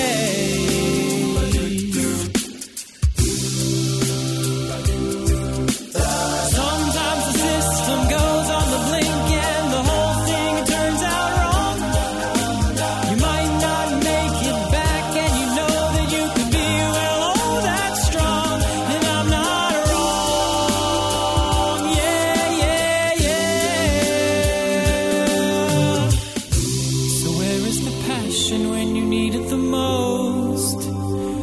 Oh, you and I, you kick up the leaves and the magic is lost. 'Cause you had a bad day, you're taking one down. You sing a sad song just to turn it around. You say you don't know, you tell me don't lie. You work at a smile and you go for a ride. You had a bad day, you've seen what you like. And how does it feel for one more time? You had a bad day. You had a bad day. JM in the AM with the Maccabees, 3 weeks format Thursday, called Bad Day. Before that, Oseh Shalom. Thursday morning on this Erev Rosh Chodesh, it is America's one and only Jewish Moments in the Morning radio program. Heard on listeners-sponsored digital radio around the world on the web at NachumSegal.com, on the Nachum Segal Network, and of course on the beloved NSN app. The Beis Din of America, widely regarded as one of the leading Jewish religious courts in North America, has launched a first-in-the-nation blog dedicated to explaining rabbinical court process and decisions. Jewish Prudence will focus on providing information to attorneys and legal professionals regarding Jewish law and Beth Din jurisprudence. With us live via telephone, the director of the Beth Din of America, Rabbi Shlomo Weissman. Rabbi Weissman, welcome back to JM in the AM. Thanks very much, Nachum. Good to be back. A pleasure to speak with you. So this is an effort to accomplish what? Why publish a blog called Jewish Prudence? We're really aiming to do two things. First of all is to continue our ongoing project of educating the community about Beit Din jurisprudence, how disputes can be resolved in Beit Din through mediation, through arbitration, through the Din Torah process, to shed some light on that process and make the process more inviting to people. And the second objective really is to start a broad discussion about Jewish law as it affects the commercial marketplace, ethical issues that arise in Jewish law, all sorts of choshen and mishpat kinds of issues that are important for the community to be talking about and learning about. All right. So the thinking, of course, is that the more people understand how the Beth Din works, the more faith they'd put in it. Maybe put it that way. Would that be a good way of saying it? I think that's right. I think we have an excellent product to offer, an important product to offer in the realm of dispute resolution. It's utilized to a great degree, but I think there are more people out there that could be utilizing it that just don't know enough about it. And if we educate people about what we do, the professionalism that we bring to the table, I think that will open the doors to more people utilizing our services. And I remind everybody out there, I think I'm right, that it's not just business issues that the Beth Din is tackling. It's familial issues and personal stuff as well, correct? Yeah, that's right. I think we run the gamut. You know, we deal with commercial disputes, landlord-tenant disputes, employment issues, breach of contract issues, partnership disputes, but also family disputes in the area of matrimonial issues, inheritance issues, and also communal disputes, shul governance issues that arise. We really run the gamut in terms of the kinds of disputes that people have from time to time within the Jewish community. Are these articles and blog posts going to be done by a variety of people or one person? They're going to be done by a variety of people. We have a real excellent and deep bench of talent at the Beth Din of America, from Rabbi Mordechai Willig to Rabbi Yonah Rees, many other of our Dayanim. The editor of the blog is Rabbi Itamar Rosenzweig, who really brings to the table the perfect mixture of talents that I think we're looking for, and that what's going to make this blog so successful. And that is that he has a deep understanding of halacha, of Jewish law. He's also a crisp writer, which is important for something like this. And he has a good understanding of secular law and marketplace issues as well, which is critical to running a bezdin, critical to dealing in a professional and sophisticated way with sometimes very sophisticated issues that come up in bezdin. And I'd have to assume that some of the blog posts will concentrate on actual cases, obviously in a discreet manner, leaving names out, but on the actual cases that have come before you, right? Yeah, I think that's the most exciting part of this blog is that we're going to be actually publishing, and we've already done so. If you look on the blog already, we've already published one case, and we're going to roll out a whole bunch more. Actual decisions that have been issued by the Beth Din of America. Confidentiality is always an issue that we have to deal with because we offer confidentiality to the people who come to us. But the way we've dealt with that is by anonymizing decisions, changing names, and then getting the permission of the parties to publish them. Ah, interesting.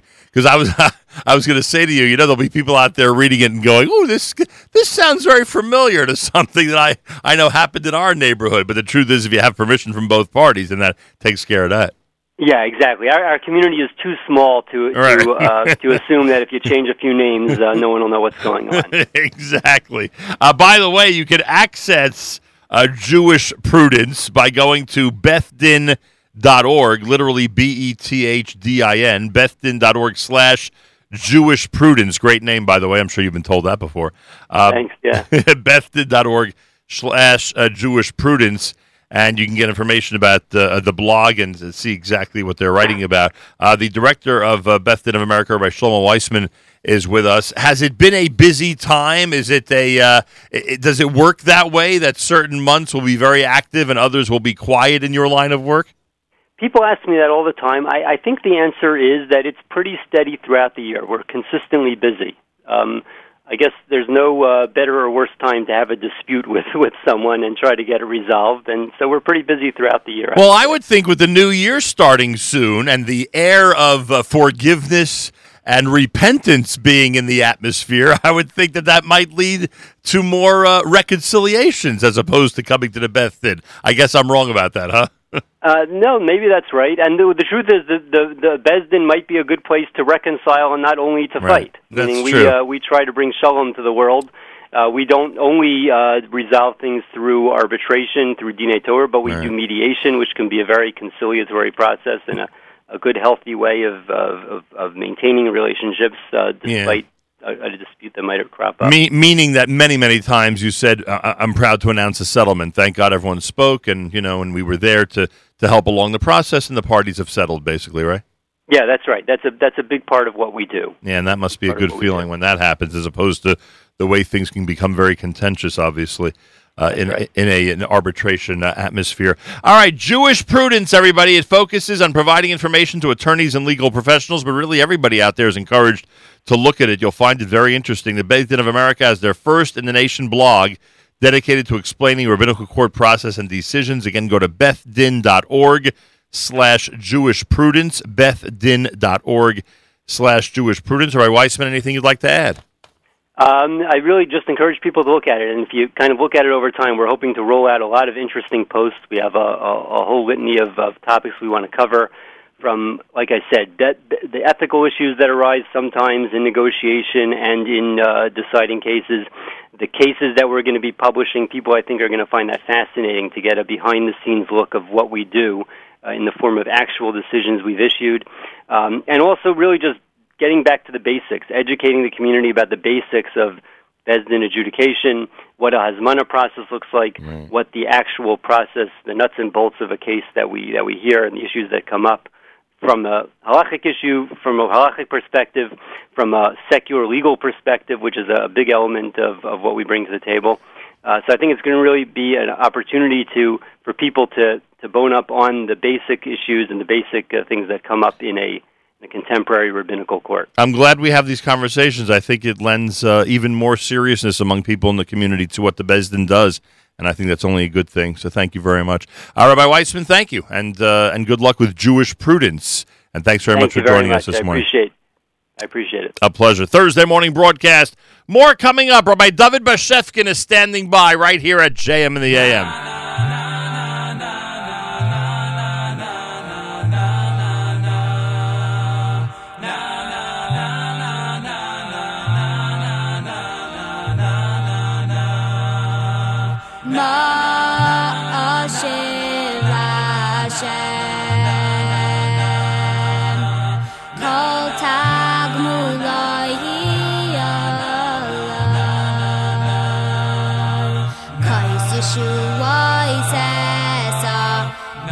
B'Shem Hashem Ekra, U'B'Shem Hashem Ekra.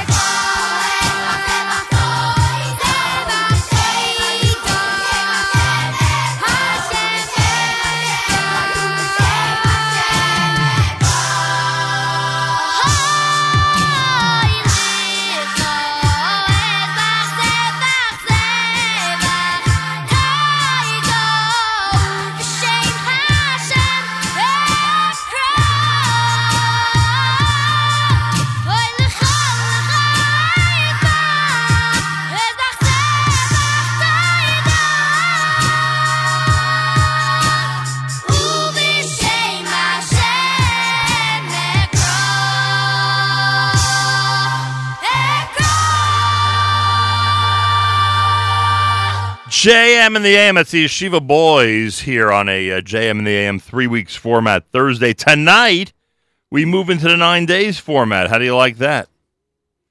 9 days begin tonight. And a reminder that a week from Sunday, we'll be presenting the Tisha B'Av program from the New Springville Jewish Center on Staten Island. We have a great list of presenters who are going to be, we'll start with Shacharis at 8:25. So those of you who want to dive in there, it's 8:25 Shacharis. At 9:15 it all begins. 5 different presenters explaining Kinnis. And then 2 presentations, including Rabbi Learfield of the Young Israel of Staten Island on Tisha B'Av itself. And that'll all end with 2 o'clock mincha. So you have an opportunity after JM Sunday with Matis on Tisha B'Av, an opportunity to spend 9 a.m. until 2 p.m. with us at NachumSegal.com and on the Nachum Segal Network in a presentation that was extremely successful last year and one that I think will be very inspiring again for everybody this year, coming to you from the New Springville Jewish Center on Staten Island. Rabbi Dovid Bashevkin is in our studio. This has been a widely publicized and much talked about appearance for him here at JM in the AM. He has many titles, many titles. In fact, a rarity for me, instead of using his titles that we could find on the web and introducing him, I will introduce him and then ask him to go through his titles with us here at JM in the AM. Rabbi Dovid Bashevkin, welcome back. Great to JM be in the here. AM. Thank you so much for having me. You have many distinguished monikers. You have many ways that you are referred to and introduced in the Jewish world. Do you have any preference for how we should introduce you to this audience this morning? My preferred professional pronouns are up to whoever I am, whoever's introducing me. First and foremost, I'm the Director of Education for NCSY. And doing quite a job at that. How long have you held that position? Closing in on 10 years. Wow. And I am an instructor at Yeshiva University. I teach in Sci Sims and in IBC. And I am a columnist for Mishpacha magazine. Right, with an interesting take on many things Jewish on a regular basis. What is that? Every other week? Every third week? What is that? Sometimes it's every week. In the summer, we've been moving to every other week. Right. Does it? I don't know. Does it bother you or trouble you that when you're introduced or when when we're starting a conversation, I find it to be, I don't know, either have some type of levity aspect to it or some type of humorous aspect to it. For some reason, this does not. I just want you to know this doesn't happen with most of my guests. But when you're here, there's a certain energy. I don't want to say comical energy, but a certain, I don't know, just there's like it's sort of one of those you just don't know what's going to happen. Like you're anticipating something really good and funny that might emerge from this conversation. That is giving me a lot of anxiety. I appreciate it. I look at humor writing as the greatest badge of honor and the greatest opportunity of all of the things that I do. I think the thing that is the most difficult, the most challenging, and the most exciting is making people smile. Interesting. And I was told by my staff that there are people now trying to imitate Rabbi Dovid Bashevkin, and that yesterday on Twitter there was someone who actually went ahead and published on Twitter what they felt was a good line in reference to something to do with the Jewish community, and actually tagged you in it, however it works on Twitter, in order to get your approval to see if in fact that person is following properly in your footsteps or not. Are you aware of this or not? Yeah, we've developed a very sweet community on Twitter, hashtag from Twitter. I tweet under the name D-Bash Ideas. And I'm a big believer in that community because it's a very niche community, but it's a place where Hasidim and Chevra from Lakewood and Yeshiva University and Woodmere, 5 towns, are able to smile and wink at some of the oddities and just peculiarities of our community in a very sweet and playful way. But humor gives people a really wonderful lens to be optimistic and playful without descending into cynicism. But when there's a photo, for instance, and not descending into cynicism, that may be you may be overreaching. I'm walking right on that line. You can say that again. I have a balancing beam. So for instance, when there is a picture of Jared and Ivanka, right? and you see a photo and they have a certain type of expression. You use that opportunity to go ahead and comment about shidduchim in the Jewish community, right? Yeah, I think with that photo, if it serves me correctly, I think I captioned it something like 5 towns Machatanim meeting their West Hempstead Machatanim for the first time. Now, only a certain group or number of people will be able to understand that reference. Yeah, but that's the beauty of humor. Humor is an insider's game. I mean, you're able to create niche communities by kind of carving out who gets the joke, who's in and who's out. That's in any, who could change a light bulb. I have a friend, S. Ross, who wrote a brilliant article about the comedy's role in shaping communities. And the reason why comedy works is because it has an insider community of who gets the inner contours of the joke and the social situation that you're commenting on, and that's why I love connecting to people this way, because you're really building communities. So the less people who get it, the happier you are. In a way, I mean, there's something universal about humor, but if you get a community that kind of is able to really chuckle and smile at something, aside from bringing people joy, you've created this kind of insider world that people are able to enjoy some of the silliness of their own culture and community. Got it. Rabbi Dovid Bashevkin is here. All right. Lots of stuff to cover. I'm already thinking what will be our topics the next time you're here, so you can imagine that I see this as a series of conversations. How is the book doing? You wrote a book that you featured here with us in an interview. In fact, the title of the book featured the word synagogue spelled in a completely different way, with the first syllable being S-I-N. How is the book doing out there in the global Jewish market? Really, really excellent. People have responded really well to it. I'm communicating to a lot of readers who have been picking it up. It just had a renewed interest because of the passing of Rav Nosson Kamenetsky Zatzal, who was the writer of Making of a Gadol. And his book got into a little bit of trouble for the way that it depicted some Jewish leaders. And the opening to my book discusses some of the stories we tell about Jewish leaders, and it's kind of renewed some interest recently in the book. I expect that more people will be picking it up as we get closer to Rosh Hashanah and Yom Kippur, but that renewed interest in Making of a Gadol has had people kind of looking up and saying, how do we look at the faults of our leaders and Rabbanim? Speaking of walking the line, do you have I don't know if I can call it a definitive opinion, but you have a guideline that you could share with us, like a summary or guideline about how to react or how to discuss the faults of our Torah leaders? Is there a rule of thumb? The analogy that I have given before is I think that discussing the faults of our leaders is the same way that you educate children about the faults of their own parents. Nobody sits down a 7-year-old and says, "Mommy and Daddy, we don't really like each other, and we're in the middle of a big fight, and Daddy let me down, and we're having financial difficulties, and we've got a lot going on, and we're really stressed out, and this marriage might fall apart any second right now, so buckle in."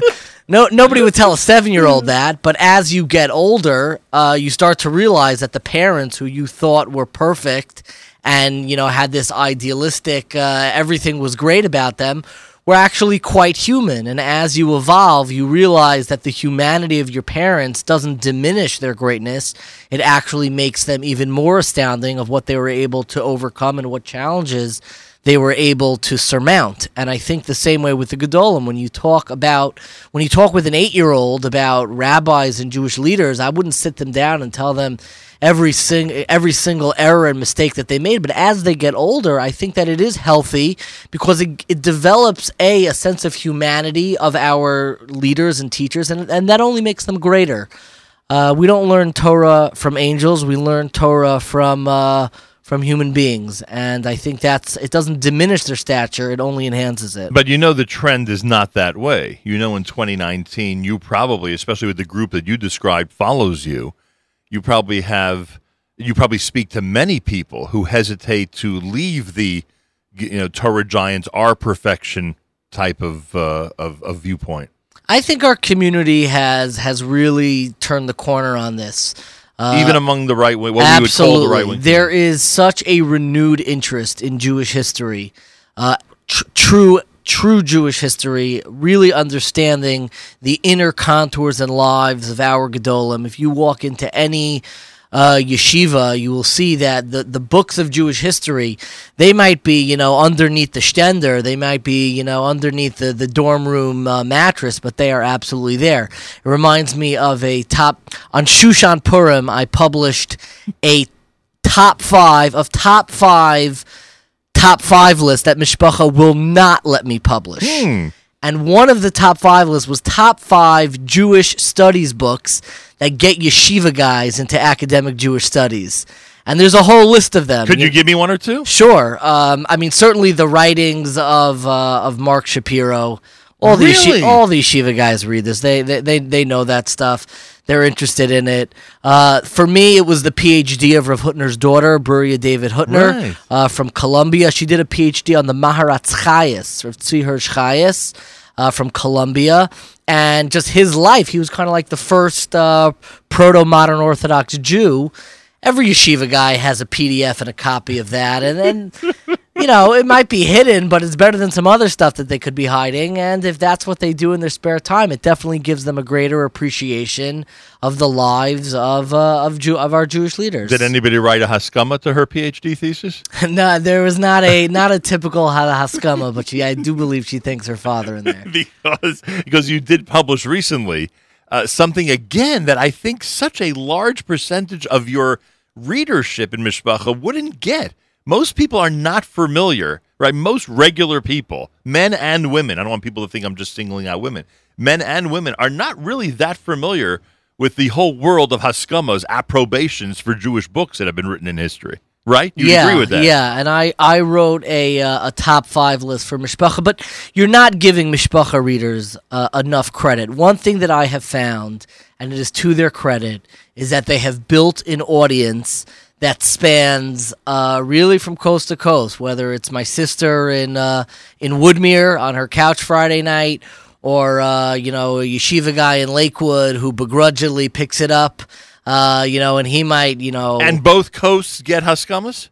They both get it? I don't know that they get haskamas, but once you introduce them to that world, I did a top 5 list on the top 5 types of haskamas. Right.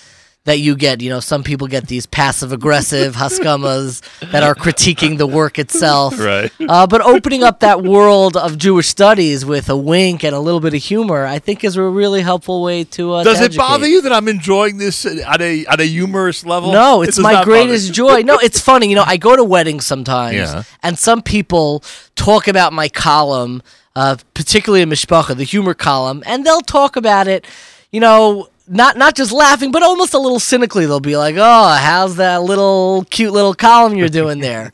And I always give them this challenge. I said, "Do me a favor. Lock yourself in a room for 6 months. Try to write one column that will make someone smile."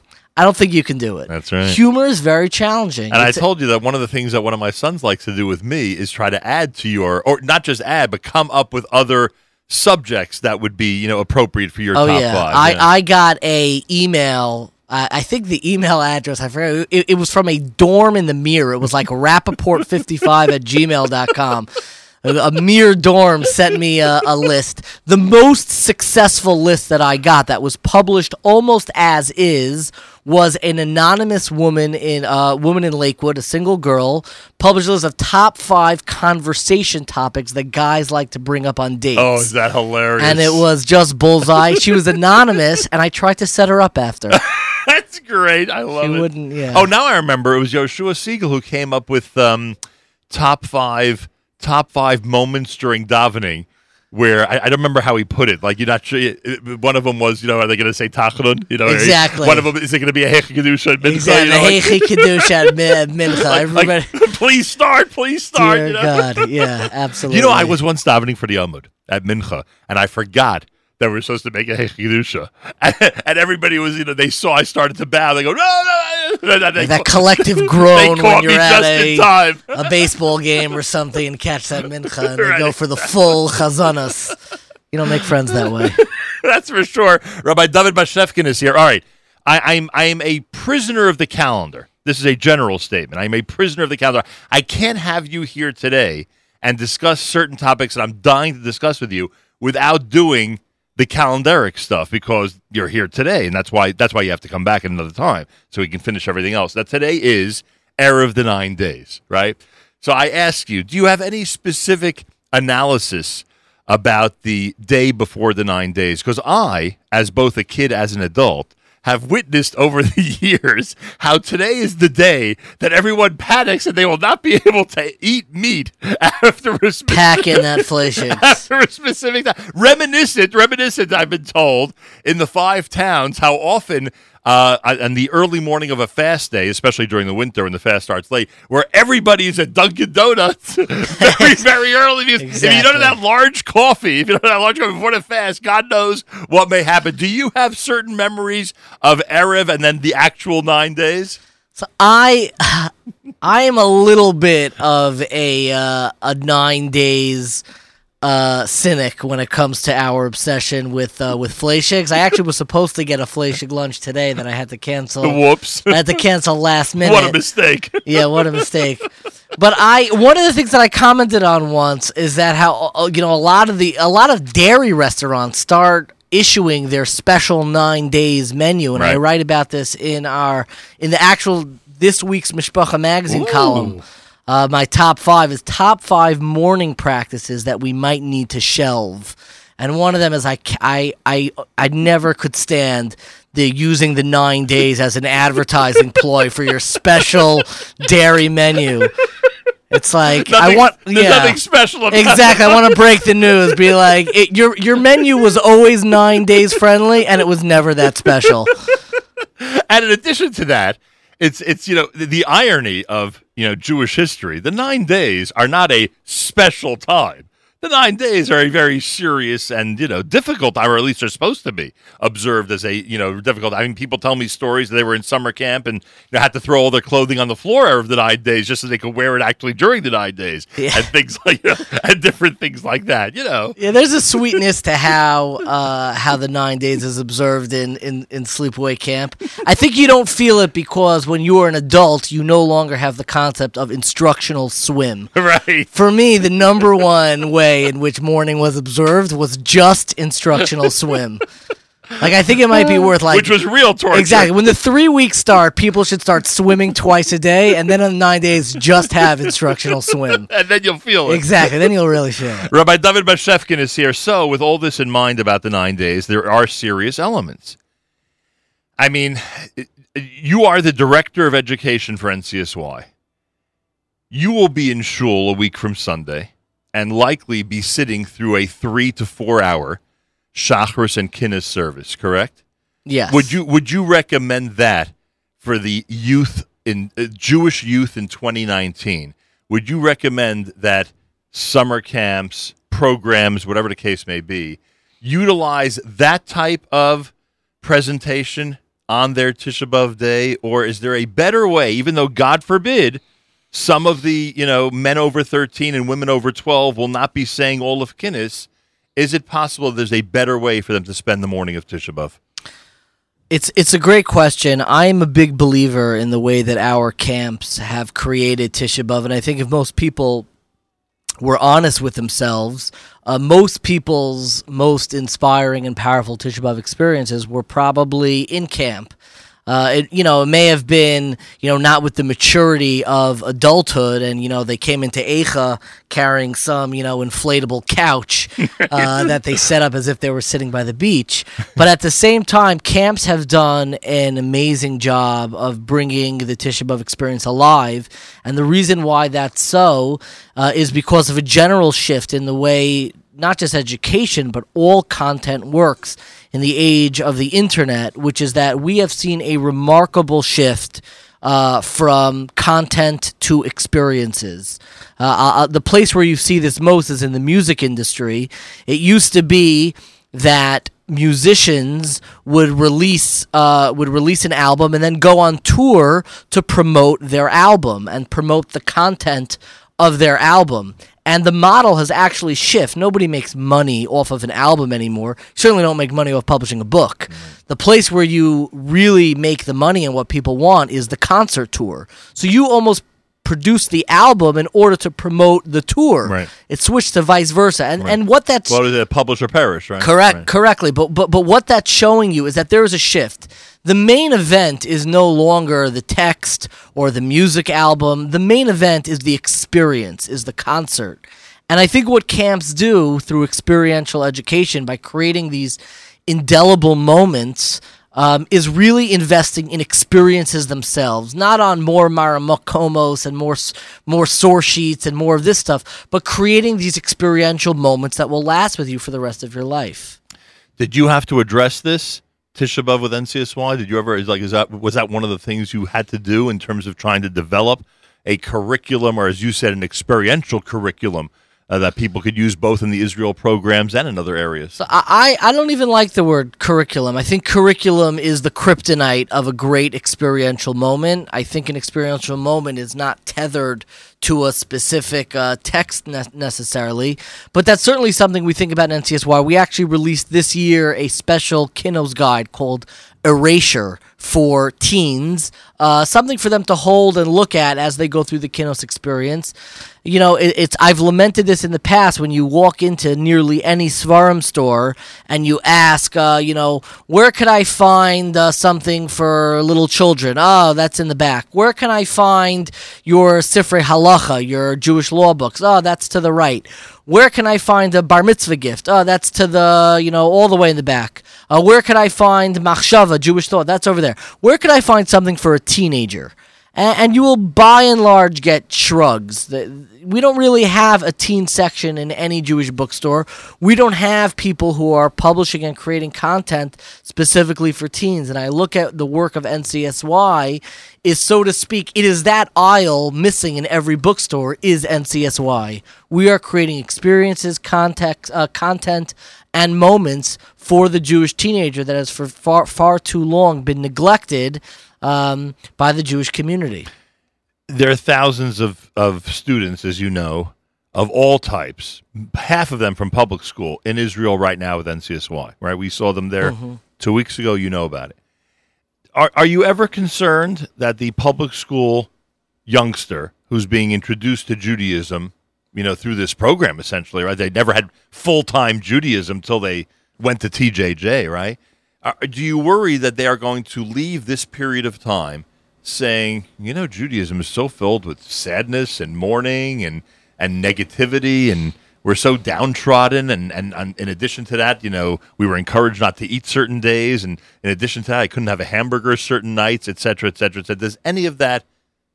Not even for a millisecond. Really? No, because the magic of the NCSY experience for public school teens is the fact that while we are led by Rabbanim, Rabbi Sabalovsky is the posik for NCSY, the people who are interacting with the teenagers are college students by and large. They're advisors. They're not rabbis. And that helps the experience. And that's why I've heard this from Rav Yaakov Bender, the Menal of Darchei Torah, many times, which is why people who decide to commit themselves to an observant life through NCSY are some of the most normal people who transition into the Jewish community. They don't take these, larger-than-life leaps and abandon their family and all this stuff. They integrate in a very normal and healthy way. And one of the reasons why that's so, aside from the fact that we're dealing primarily with teenagers, which is a very healthy time to kind of make changes in your religious identity, but the other reason why is because the people who they're building relationships with are college students. It's not an older rabbi at a totally different stage of their life. It's by and large people who are at the same stage of life as they are.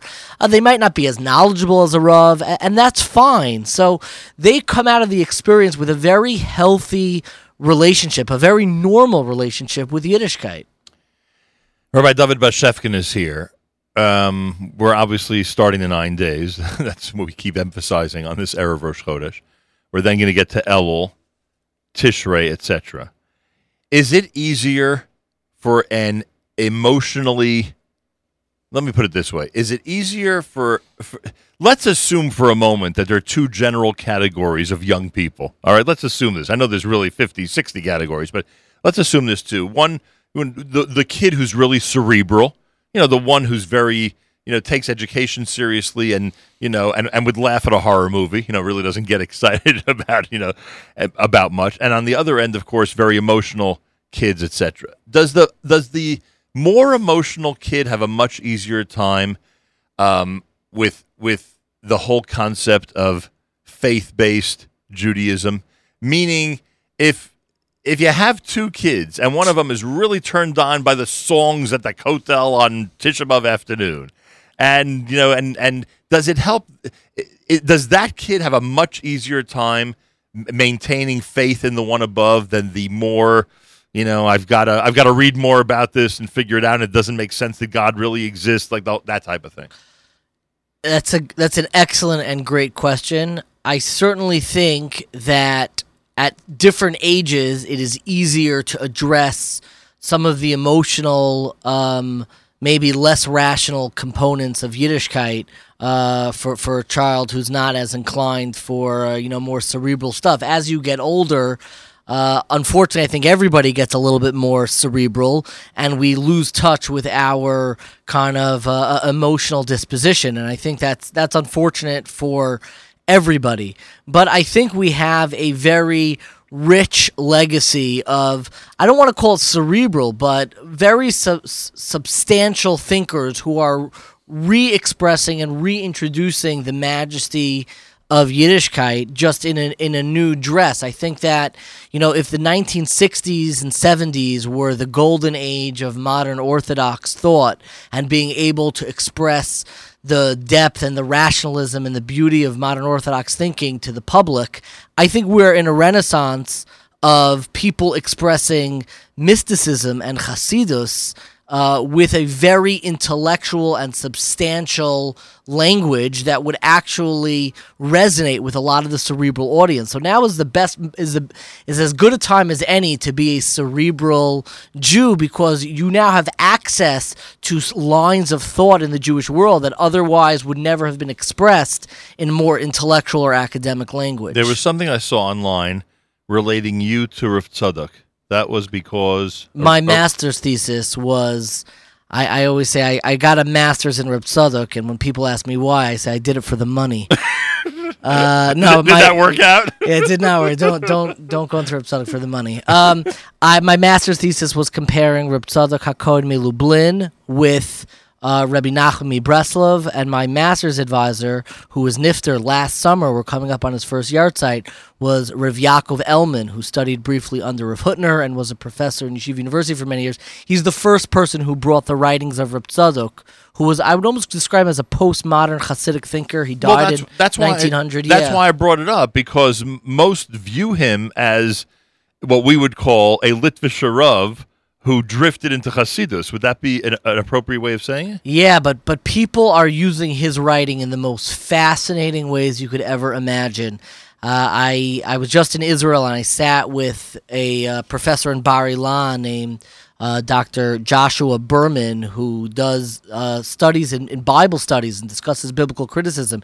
He uses Reb Tzadok's writing a great deal in his academic articles explaining how to approach the text of the Torah. It's just Reb Tzadok was very in tune with a lot of very modern problems, and he was able to wed the world of mysticism and the world of kind of more intellectual lumdus and his Lithuanian upbringing to really come up with fascinating solutions to a lot of very perplexing problems. But why did that become important to him? In other words, if we have grown up with the attitude or the supposition that most great Lithuanian rabbis, I don't want to say scoffed, but were indifferent to Hasidus, why did it become so important to him? It came so important to him. He doesn't write very much autobiography, but he does have a collection of dreams where he wrote down his own dreams at the same time as Freud, and he wrote down his dreams, and he discusses a little bit about what he felt was the root of his soul. If I could speculate, having gone through and read his writings, I think he was drawn to Hasidus because, quite frankly, his personal life fell apart, and he realized that rationalism and a very sequential approach to life will only take you so far, and that life can break you enough that you kind of have to reach beyond some of the more sequential and rationalistic steps. Again, his marriage fell apart. He was wandering alone throughout Europe trying to piece together his life. That weighed on him a great deal, and it was during that journey by himself throughout Europe that he decided that some of the scholar, and he was already a massive scholar at that point, not because we heard that in Bubba Mises and stories. We have his writings from that period. He was a genius of geniuses. We have his bar mitzvah drasha. We have things that he wrote as a teenager. And he realized that his life became unmanageable, and he needed somebody else and a greater sense for the mysticism and the veil behind experiential life to help guide him to the next stage. And that's what he did.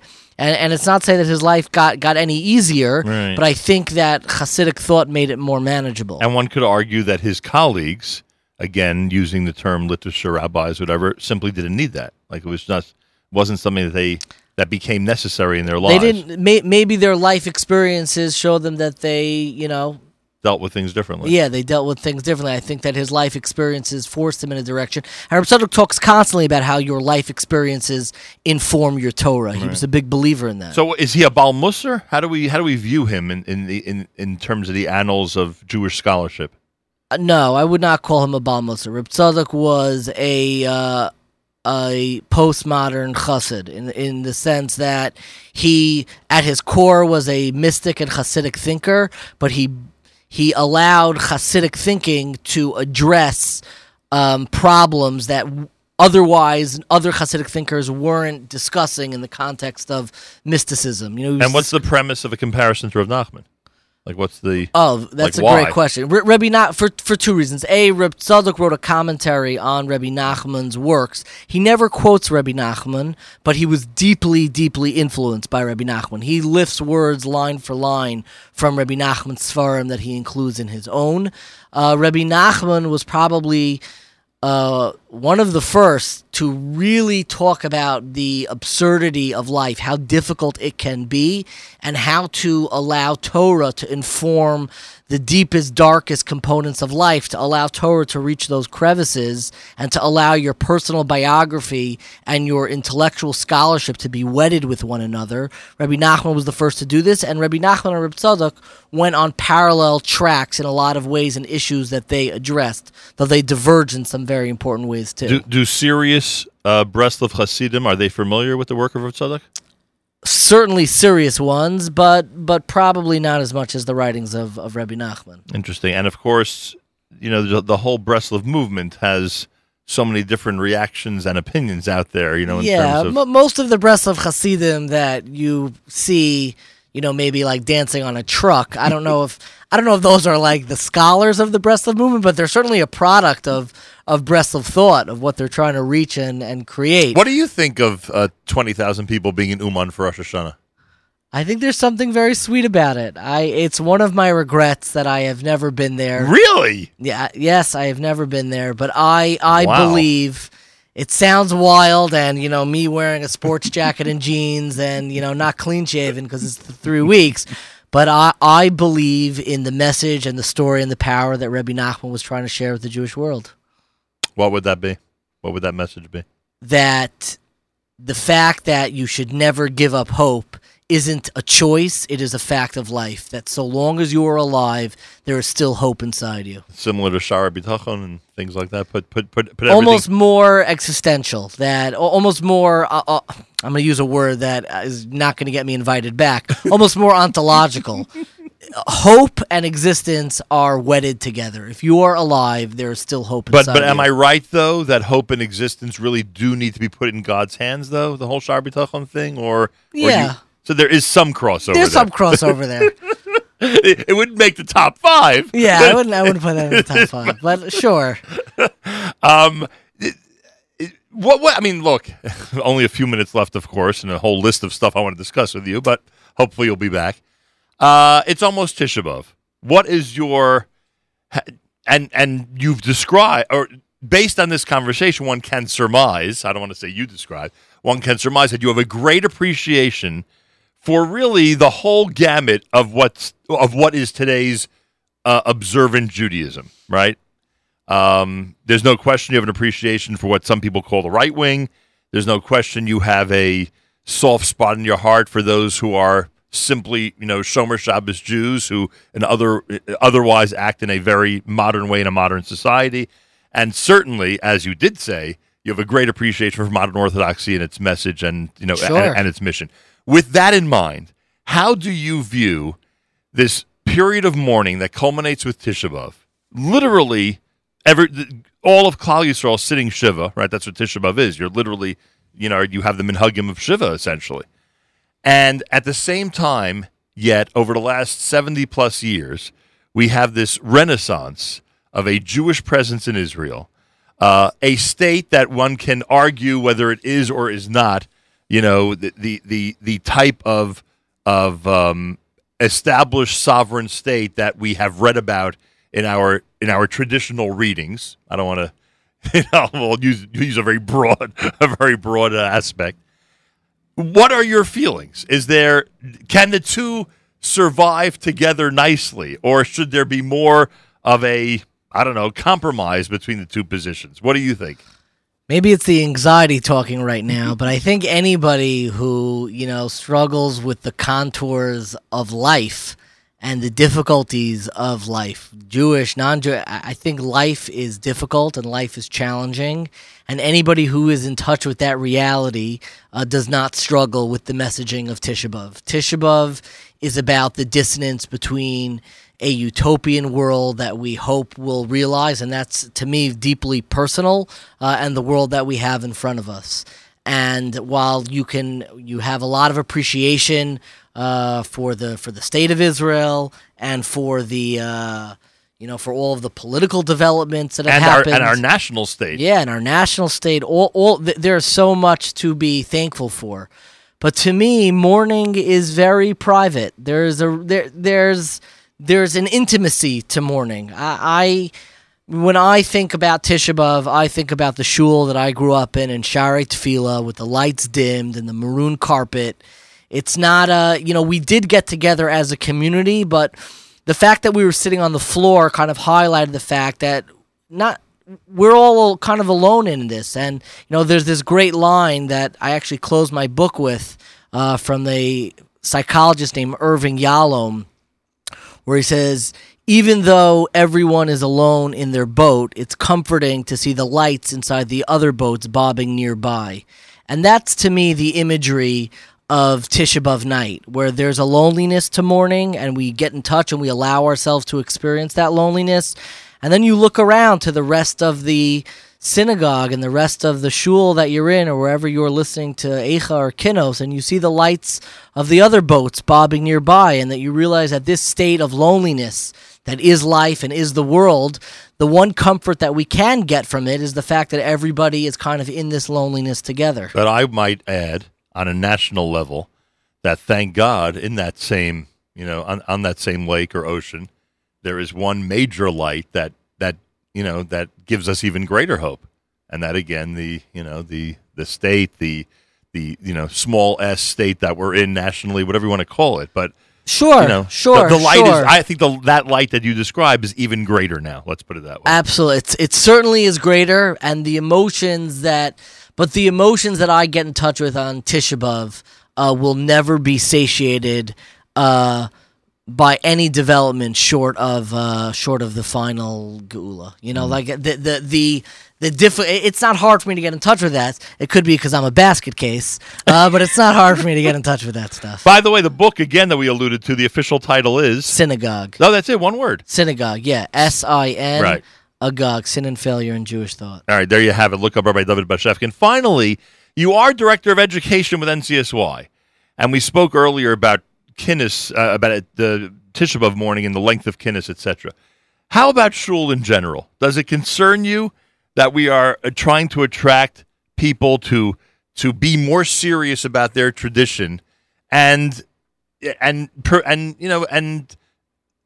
being in shul 3 times a day, Shabbos, Yontiv, etc., can be difficult for some of them, especially in this era of instant gratification, social media, always on the phone, can't concentrate for more than 5 minutes in shul. Let's put it that way. Does it concern you that today younger people will have much more difficulty concentrating in shul compared to the way we did when we were younger? It does, but it doesn't. I'm going to get myself into so much trouble. Oh, good. I have a complicated relationship with shul. I definitely find it difficult to sit through a long shul service. The Shabbos minyan that I daven in, that is beloved, utterly beloved to me, is in the Young Israel of Teaneck. I daven the Hashkama minyan at 7 a.m. And buckle in, ladies and gentlemen, it moves. I have a sneaking suspicion. Good Balkore? Yeah, I think that they skip a couple aliyahs. I'm not sure how they do it. And the Balkore very often is a Lower East Side boy. Oh, really? Sure, but I have to think now. Go ahead, yeah. I'll let you guess it. But I think that Yerucham, God bless him. I had to think for a second. God bless him. He's the greatest of all time. And commentary between aliyahs. Absolutely, he's always a good liner. No, he's the greatest of all time, and now his kids are doing it too. He's really the GOAT, Balkore. But one thing I will tell you is that as a younger generation may find shul more challenging, the importance and the payoff of developing a great Shabbos morning routine has never been more central to Jewish life. And I think people who are successful at the art of living develop great Shabbos routines. And my Shabbos routine, where I wake up, 6:30, and I get to shul, and I go to a fairly quick minyan, and then we have a kiddush, and then I always give a shir after the Young Israel of Teaneck. And we've developed such a special chevra there. The group of people there are just the greatest, have become some of my most beloved friends and people. And when I come home, I skip back to my house, and we have another kiddush in my house with our next door neighbor. But that Shabbos morning routine, that now it's 9:30 a.m., I'm davened, I had a kiddush, I had a shir, and now I'm playing with my kids. If you develop that great Shabbos morning routine, whatever works for you, you will find that life and the rest of the week is just incomparably more enjoyable. And a young kid, maybe in consultation with someone like you, could do that, can develop that. Absolutely. You don't have to be married and have a family Exactly. to do it. That great Shabbos morning routine, I think, is the key to modern life. You'll appreciate this, by the way. Mir Tashem, our Binyamin's Ufruf is going to be here in another few weeks. And our shul is pretty, tight, about the size of this room. But we're expecting a lot of people. So I said to him, you have one instruction. You choose your fastest friend when it comes to Balkori. Whoever lanes that parsha the fastest, that's the guy I want up there. You know what's good for you? You should send Yerucham an invitation ASAP. There's no one faster. He's the greatest. Don't know if we have room for him there. He's the greatest. And we don't want you to lose him that Shabbos. Come on. Oh, is there a backup? There is a backup. Maybe we'll take one of his kids. Rabbi Dovid Bashevkin, you must come back. I think I said that to you last time. Always a joy to You be must here. come back. There are just too many topics, too many things. We did not even get into one of the articles you've recently written for Mishpacha magazine. Okay, not we'll even one. back. But this week, if people buy it this week, what did you say the topic was this week? Top 5 morning practices Right. that we might need to shelve. Right, and one of them, the 9-day special. And we say it with a wink. Right, of course. Well, I wish you an easy, I guess we'd say, 9 days in Tisha Thank B'Av. you so much. Or 10 days this year. And people Yes. should be more accurate, Exactly. This year it's 10 days. And hopefully, I hope that before the brand new year, we get the chance to speak again. Absolutely. Thank you so much for having me. Rabbi Dovid Bashevkin, he's got a big social media presence, by the way, everybody. That's right. He'll be tweeting out this interview once it becomes available on our... Oh, Yes. you certainly will. Once it becomes available on our archives, guaranteed, Rabbi Bashevkin's going to be sharing this with everybody unless he really does feel that he said something which is going to get him into serious trouble. But we'll still try to convince him to do so. We'll go to Ari Goldwagon, wrap up a Thursday, 3 weeks format here at JM in the AM.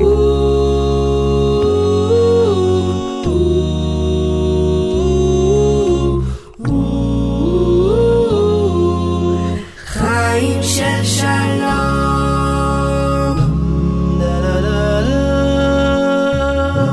חיים של שלום.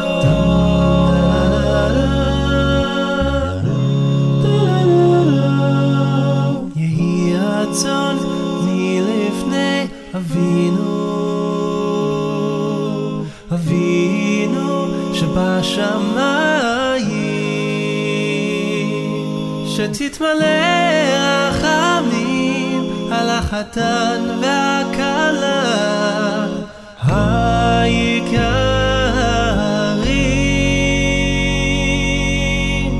יהי רצון מלפני אבינו שבשמיים, שתתמלא רחמים על החתן והכלה היקרים.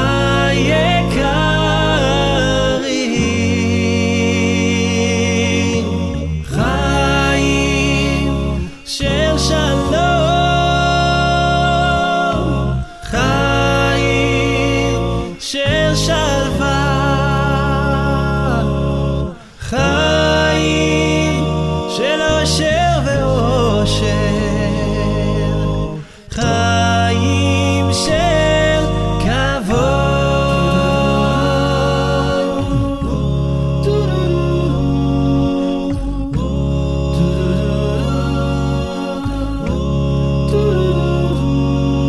יהי רצון מלפני אבינו שבשמיים, שתתמלא רחמים על החתן והכלה היקרים.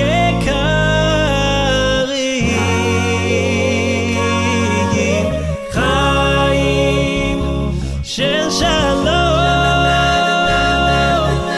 חיים של שלווה, חיים של אושר ואושר, חיים של כבוד, חיים של שלום, חיים של שלווה, חיים של אושר ואושר, חיים של כבוד.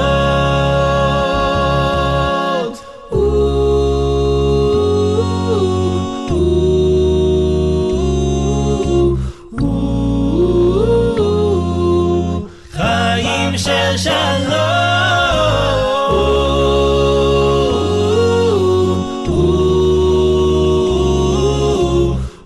Achenu Yisrael, Nachim Achem, our brothers and sisters in Israel, we are with you. It's your favorite America's one and only Jewish Moments in the Morning radio program, heard on listeners-sponsored digital radio. Around the world on the web at NachumSegal.com, on the Nachum Segal Network, and of course on the beloved NSN app. Wraps up an amazing and incredible Thursday here at JM in the AM. Plenty tomorrow, including the weekly update. Make sure to be tuned in. Have a fabulous Thursday. Till tomorrow, Nachum Segal reminding you, remember the past, live the present, and trust the future.